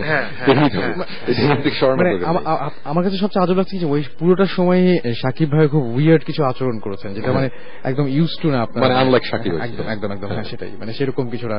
আর এরকম যদি সিনেমার মতন কিছু একটা হতো যে ওখানে দাগ থেকে গেছে কলসি এগিয়ে আসছে, তাহলে খুব নর্মাল একটা ব্যাপার ঘটতো, বাট পুরো জিনিসটা মানে এটা উইয়ার্ড একটা ব্যাপার একদম। বাট এটা আমাদের একটা ফেইল ইনভেস্টিগেশন, আমরা তারপরে কিছু করতে পারিনি, এবং আবার এখন যেহেতু রেডিওতে কাহিনীটা বলছে আর করতে পারার পসিবিলিটি একেবারেই নাই। জিন ভূত ওগুলো না, মানুষও ভয় পায় না, ওই ভৌতিস্টের লোগোওয়ালা গাড়ি দেখলে আমাদের চিটাবে, আমার কাছে জানি মনে হয় ওই এলাকায়। আমরা এলাকাটার নামটা বলতে পারছি না, কিন্তু ওই এলাকাতে যে এই ঘটনাগুলো ঘটলো, এরকম কোনো কিছু জানা আছে যে ওখানে আসলে কি হতো বা এরকম কোনো কিছু? ওটাই আমরা খুব ভাষা জানতাম যে ওখানে নাকি অনেককে নাকি আটকে রাখা হইতো, এই টাইপের শুনছিলাম আর কি। বাট এই কলসি has nothing to do with it, মানে কলসি এই ব্যাপারটা আমি একদমই মানে কি যে খুবই অদ্ভুত এবং খুব নতুন লাগলো আমার কাছে, যে কলসি উল্টানোর ব্যাপারটা, এবং অন্ধকার একটা ঘর ওই সময় সব মানে যে নেমেছেন এবং নেমে দেখলেন যে মেঝের মধ্যে এরকম কলসি উল্টা করা, মানে ব্যাপারটা কেমন লাগে? এটা হলো দেখতে উইয়ার্ড, দেখতে কেমন জানি লাগে, মানে কিছুই না, একটা কলসি উল্টা করে রাখা আছে, এক জায়গায় 5টা কলসি উল্টা করে রাখা আছে, আবার দাগ দেয়া, মানে এটা একটা কলসি দাগ দেওয়া, 5টা কলসি নর্মাল, বা 4টা না 5টা ছিল সেটা মনে নেই।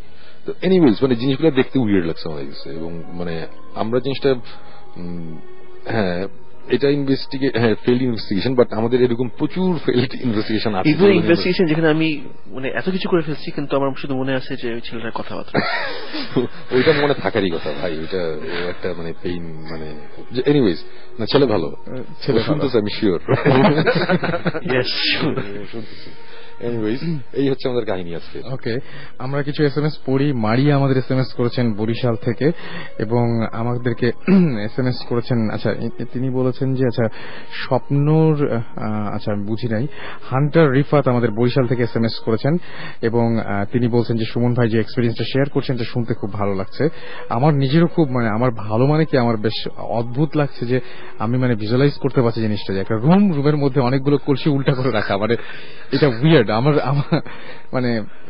আজব ব্যাপার। এবং সুমন ভাইদের সবচেয়ে মজার ব্যাপারটা হচ্ছে ঢোকার যে ব্যাপারটা, ওখানে যে আপনার যে ঢুকছিলেন যেভাবে খোদার কসম এইভাবে আমরা জীবনে দরজা নাই বাদ সিঁড়ি নাই বাদ, এটা উচিত না আসলে, এরকম রিস্ক নিয়ে আর কি। এবং শিখা আমাদের SMS করেছেন টঙ্গী থেকে আমাদেরকে। এছাড়াও দেখতে পাচ্ছি যে আমাদেরকে জাবির আমাদেরকে SMS করেছেন এবং তিনি একটা কোয়েশ্চেন করেছেন আর কি, যে আমরা যখন যে প্যারানর্মাল কোনো কিছু দেখি বা কোনো কিছুতে পরিচিত হই, ম্যাক্সিমাম জায়গাতে আমরা শুনি যে সাদা কাপড়ে দেখলাম, এটা কি আসলে কোনো রিলেশন আছে এরকম? না, আমার ধারণা এই সাদা কাপড়ের ব্যাপারটা এটা আমাদের গল্প টল্প থেকে এগুলো থেকে আসছে। আমরা এখন পর্যন্ত অনেক জায়গায় গেছি, কোথাও কোনো সাদা কাপড়ের কোনো আপনারা দেখেন নাই, আমরা জীবনে কিছু দেখিনি। এবং আমাদের মাঝে মধ্যে হ্যালুসিনেশন বলি বা চোখের ভুল বলি, আমরা মোস্ট অফ দ্য টাইম আমরা যেটা আমাদের হয়েছে যে কালো স্কোয়ার শেপের কোন একটা 2D টাইপের একটা শ্যাডো টাইপের ট্রান্সপারেন্ট, নিশ্চয়ই একটু ট্রান্সপারেন্ট, ওপাসিটি ওই সাইডে একটু দেখা যাচ্ছে, এই জিনিস আমরা কয়েকবার সিরিজ অফ ইভেন্টস হয়েছে আমাদের, যেটার মধ্যে আমরা কালো চারকোনা অনেক ছোট হতে পারে, মিডিয়াম সাইজের হতে পারে, আমরা এরকম দেখছি। বাট আমরা কখনই কোনো মানুষের সেই এই সাদা কাপড় পরে নাচতেছে উঠতেছে ওই হাবি জাবি এগুলো আমাদের ক্যামেরার মধ্যে এগুলো ভতিষ্যৎ দেখা যাবে যে কালো রঙের একটা জিনিস উড়ে চলে গেছে আমাদের সামনে দিয়ে, আমাদের ক্যামেরার মধ্যে আছে, হ্যান্ডি ক্যামেরা এটা করা হয়েছিল, এটা এখনো আমাদের কাছে আছে। এটা ইনফ্যাক্ট আমি অনেক মিউজিশিয়ানদেরও দেখেছি, সবাই অবাক হয়েছে, কেউ কোনো এক্সপ্রেশন দিতে পারে নাই, নট ইভেন গোস্ট হান্টার্স এর টিম, স্টিভ রাও দিতে পারে নাই, ওরা বলছে খুব ইন্টারেস্টিং। এনিওয়েজ এগুলো ভতিষ্যৎ পরে দেখা যাবে। সাদা কাপড় এগুলো আমাদের কালচার, এক একটা কালচারে ডেথের একটা কালার থাকে। ওয়েস্টার্ন কালচারের ডেথের কালার হচ্ছে, মৃত্যুর কালার হচ্ছে ব্ল্যাক, আর আমাদের সাবকন্টিনেন্টের মৃত্যুর কালার হচ্ছে সাদা। সো ওইখান থেকে আসলে করতে পারে। হ্যাঁ, আর আরেকটা জিনিস আমি বিলিভ করি যে ওই ডিফারেন্স বিটুইন আমরা একটা জায়গায় যাওয়ার এবং একটা জায়গায় যে অনেকদিন ধরে আছে সে কিছুটা দেখা হচ্ছে যে ওর সাইকোলজির রিয়াকশনে সে হয়তো কিছুটা দেখে। সো আর আমরা তো ওই জায়গাটার সাথে সম্পৃক্ত না, আমরা হচ্ছে স্ট্রেঞ্জার্স। সো আমরা টোটালি ডিফারেন্ট সাইকোলজি নিয়ে গিয়ে আমরা একটা কিছুটা দেখি বা হয়তো দেখি না। সো হতেই পারে সে সাদা কাপড় পরে কেউ নাচতে দেখছে, কিন্তু আমরা গিয়ে তো দেখবো। It's not that I feel that it depends on your psychology, who you are, where you are, কদিন ধরে ওখানে আসো, সবকিছু is involve. It's not that তুমি একটা জিনিস দেখো, তুমি জানি দেখো আমি ওখানে গিয়ে সেম জিনিস দেখবো, এটা হয়তো হবে না। রাইট, সেটাই। আমি আরেকবার চট করে বলে দিই যে আমাদের SMS করার নিয়মটি হচ্ছে শাউট লিখে স্পেস দিয়ে আপনার নাম লিখে স্পেস দিয়ে আপনার মেসেজ লিখে পাঠিয়ে দিবেন 9840 নম্বরে। আপনারা যারা ঘটনা শেয়ার করছেন SMS এর মাধ্যমে, তারা আমরা এই SMS গুলো সযত্নে রেখে দেবো। আপনাদের অবশ্যই পরে এখান থেকে কল করা হবে যদি আপনাদের ঘটনাগুলো মনে হয় যে হ্যাঁ আমাদের এখানে শোনানোর মতো বা আপনাদেরকে ডাকার মতো। আর ডেফিনেটলি আপনারা আমাদেরকে ইমেল পাঠাবেন। ইমেল পাঠানোর অ্যাড্রেস হচ্ছে boothfm@radiofurti.fm। আর আমার মনে হয় যে আজকে আসলে আর খুব বেশি দূরে ঠিক হবে না। আমি আবার একটু আগে বলেছিলাম, আবার বলছি অ্যানাউন্সমেন্টটা, সেটা হচ্ছে যে আমরা ভৌতিক টিম আরেকজন ফিমেল ইনভেস্টিগেটর খুঁজছি, সিরিয়াসলি খুঁজছি আমরা, এবং যে কিনা কোয়ালিফিকেশন হচ্ছে যে কিনা রাত্রেবেলা একা একা হন্টেড হাউসে একা রুমে থাকতে পারবে, ভয় পাবে না, এবং আমাদের মতো সুন্দর হতে হবে, তিনজন যেরকম আমাদের মতো হ্যান্ডসাম হতে হবে, without help of boyfriend, husband, parents, grandparents. মানে বলতে চাচ্ছি যে সিঙ্গেল হইতে হবে। ফার্স্ট অফ অল আপনি এই ব্যাগেজটা নিয়ে যাবেন। আমরা সিঙ্গেল না, she can have 3 husbands, but ওরা যাইতে পারবে না। আচ্ছা, এগুলো আবার অন্য এনিওয়েজ না, আমাদের একটা ইনভেস্টিগেটর দরকার যে কিনা সিরিয়াসলি এগুলোর ব্যাপারে ইন্টারেস্ট আছে এবং আসলে সাহস আছে, এগুলোর ব্যাপারে আইডিয়া আছে। অজপাড়াগা টাইপের জায়গায় সে যখন তখন যাইতে পারবে, রাত্রেবেলা থাকতে পারবে একা একা। বিকজ ও যেই ঘরের মধ্যে থাকবে ওই ঘরে যে আমরা কেউ থাকবো এটা নাও হইতে পারে, হয়তো একজন থাকতে পারে, হয়তো কেউ নাও থাকতে পারে। এই সাহসটা দরকার। আপনারা যেটা করেন মানে সচরাচর যেটা শুনি যে প্রথমে যেই আলাদা হয়ে যান, মানে 3 জন 3 দিকে, মানে এই জিনিসগুলো তো হ্যাঁ ওই যে সোলো সেশন করি একটা, সো এই ধরনের ব্যাপার আছে। আরে চিন্তু আমাকে এসএমএস করেছে, এনিওয়েজ হ্যাঁ চিন্তু থ্যাঙ্কস। এনিওয়েজ যেটা বলছিলাম যে আমাদের এরকম দরকার, সো কেউ যদি ইন্টারেস্টেড থাকে আসলেও এগুলো করতে পারবে মনে হয়, তাহলে info@bhutist.com এ মেইল করতে হবে, অথবা ওই bhuthfm@radio.fm এ এসএমএস করে জানাতে হবে। তারপরে আমরা একটা টাইম ফিক্স করব যেখানে আমরা তাদের ইন্টারভিউ নিয়ে দেখবো যে কে অ্যাকচুয়ালি পারবে না পারবে, তখন আমরা একটা ডিসিশনে আসবো। দি আটলান্টিক প্যারানরমাল সোসাইটির একটা রিকোয়ারমেন্ট আছে, সেটা হচ্ছে 2 জন মেয়ে ইনভেস্টিগেটর থাকতে হবে, আমাদের এখন একজনকে দিতে হবেই। আর অনেকে বলছেন যে আমি ছেলে, আমি যেতে পারবো না, অলরেডি আমি অনেক মেল পেয়ে গেছি। আমি সরি, আমিও ছেলে, জিবরানও ছেলে, সাকিবও ছেলে, আমাদের আর ছেলে দরকার নেই। আর আমরা অনেক ভালো ইনভেস্টিগেটর, সিরিয়াসলি সত্যি আমাদের আর লাগবে না এই মুহূর্তে। কখনো ছেলেদের লাগলে ডেফিনেটলি আমি বলবো, হ্যাঁ অবশ্যই বলবো, সেকেন্ড সিজন মেবি। তো আমরা লাস্ট উইকে যেটা হয়েছিল যে আমরা ভৌতিস্টকে খুবই মিস করেছিলাম। আমরা এক বছর হয়ে গেল, হ্যাঁ সেটাই, 1 বছর কাটিয়েছি। তো কেউ তো ছিলেন না আজকে, যদি সেই দিক থেকে আর কি 1 বছর একসঙ্গে আমরা সবাই মিলে কাজ করেছি আর কি। তো আমাদের যারা আসলে শোনেন এবং আমাদের সাথে যে ঘটনাগুলো পাঠান এবং এত দিন ধরে আমাদের সঙ্গে আছেন, বেসিক্যালি তাদেরই ক্রেডিট এটা। Absolutely, because I remember day 1 we got like 400 SMSs, right? And I was very excited, my god 400 লোক শুনছে। তখন তুমি আমাকে বলছো না শুনছে আরো বেশি, এসএমএস করতে 400 জন। তাহলে ঠিক আছে, তারপরেও মানে 400 জন শুনছে। তো এখন তো হাজার এসএমএস আসে, তোমাদের তো ক্যালকুলেশন আছে যে এত এসএমএস হলে কতজন শুনছেন all that. So and এখন it's a researched fact that the listeners have made this the number 1 radio show in Bangladesh. So it's amazing যে সবাই আস্তে আস্তে ল্যাচ অন করছে and they kept listening. It's amazing. Thank you. Day 1 কিন্তু আমি ভাবিই নাই যে এটা 1 বছর চলবে। 3 মাস তারপরে কিছু একটা হবে। হ্যাঁ আমরা করেই ছাড়বো, ভূত কালচার আমরা নিয়ে আইসেই ছাড়বো। এইমাত্র আমাদের পছন্দের একজন মানুষ টেক্সট পাঠাইছে যে আমি যেতে চাই, আমি পারবো যেতে, কি দিবেন? আমি বললাম যে আমি ফ্রি গান শুনে দিব, কোনো অসুবিধা নেই। এনিওয়েজ থ্যাঙ্কস আ লট সবাইকে। এবং এনিওয়েজ আমি অসুস্থ ছিলাম, অনেকে দোয়া করেছে, অনেকে আমাকে টেক্সট মেসেজ পাঠিয়েছে, ইমেল করেছে, থ্যাঙ্কস আ লট এই জন্য। এবং হ্যাঁ আমরা ভৌতিস্ট ইজ ব্যাক, আমরা আবার কাজ শুরু করেছি। রেগুলার মাসে তো 2 বার আসবো ইনশাল্লাহ, আসে না তা আবার পরে আবার কথা হবে। এবং খুব ভালো লাগলো আজকে অনেকদিন পরে ভূত এফএম। আমাদের নিজেরও আমার খুব ভালো লাগছে। এবং হ্যাঁ মানে আমি যেদিন আমি আসতে পারিনি সেদিন আমি ওই যে ভূত এফএম এ যে আমাদের ওই যে ফেসবুক পেজ গুলো যে whichever related to মানে ভূতের সাইটস, আই থ্যাঙ্কড এভরিবডি। কিন্তু ওই থ্যাঙ্কটা এখন যারা যায় না এই সাইটে, thing is that it's not just আমরা show, but it's the people যারা শুনতেছে, এসএমএস করছে, স্পেশালি মোস্ট ইম্পর্টেন্টলি এসএমএস করছে to let us know. Obviously তোমার প্রবলেম হচ্ছে যে 7,000 এসএমএস 10,000 এসএমএস পড়তে পারো না, সো তারপরেও দে স্টিল অন এফএস প্রত্যেকটা পড়ে প্রোগ্রাম শেষ হয় তারপরেই পড়তে বসে। সেটাই, এবং সেখান থেকে আবার কলও করে করতে পরে বলতো 19,500 এসএমএস কি ছিল, 19,500। তারপরে মানে really thank you all from everybody for SMSing and keeping this alive from the bottom of our bhutik heart. Yes. Alright, তো আমরা অফ টু সেহরি এবং আমরা এখন শেষ করছি।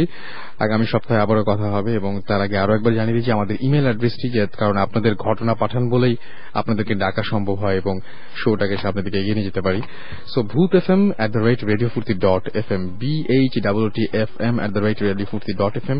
ফুল অ্যাড্রেস, আপনার ফুল নেম, অ্যাড্রেস এবং ফোন নাম্বার যেখানে আপনাকে পাওয়া যাবে সেইটা সহ আমাদের পাঠিয়ে দিন।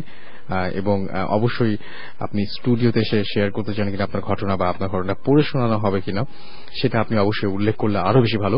কথা হবে আবারও আগামী শুক্রবার। সেই পর্যন্ত সবাই ভালো থাকবেন, সুস্থ থাকবেন, সুন্দর থাকবেন, মোস্ট ইম্পর্টেন্টলি ফুর্তিতে থাকবেন। Tata. This track was downloaded from FusionBD.com.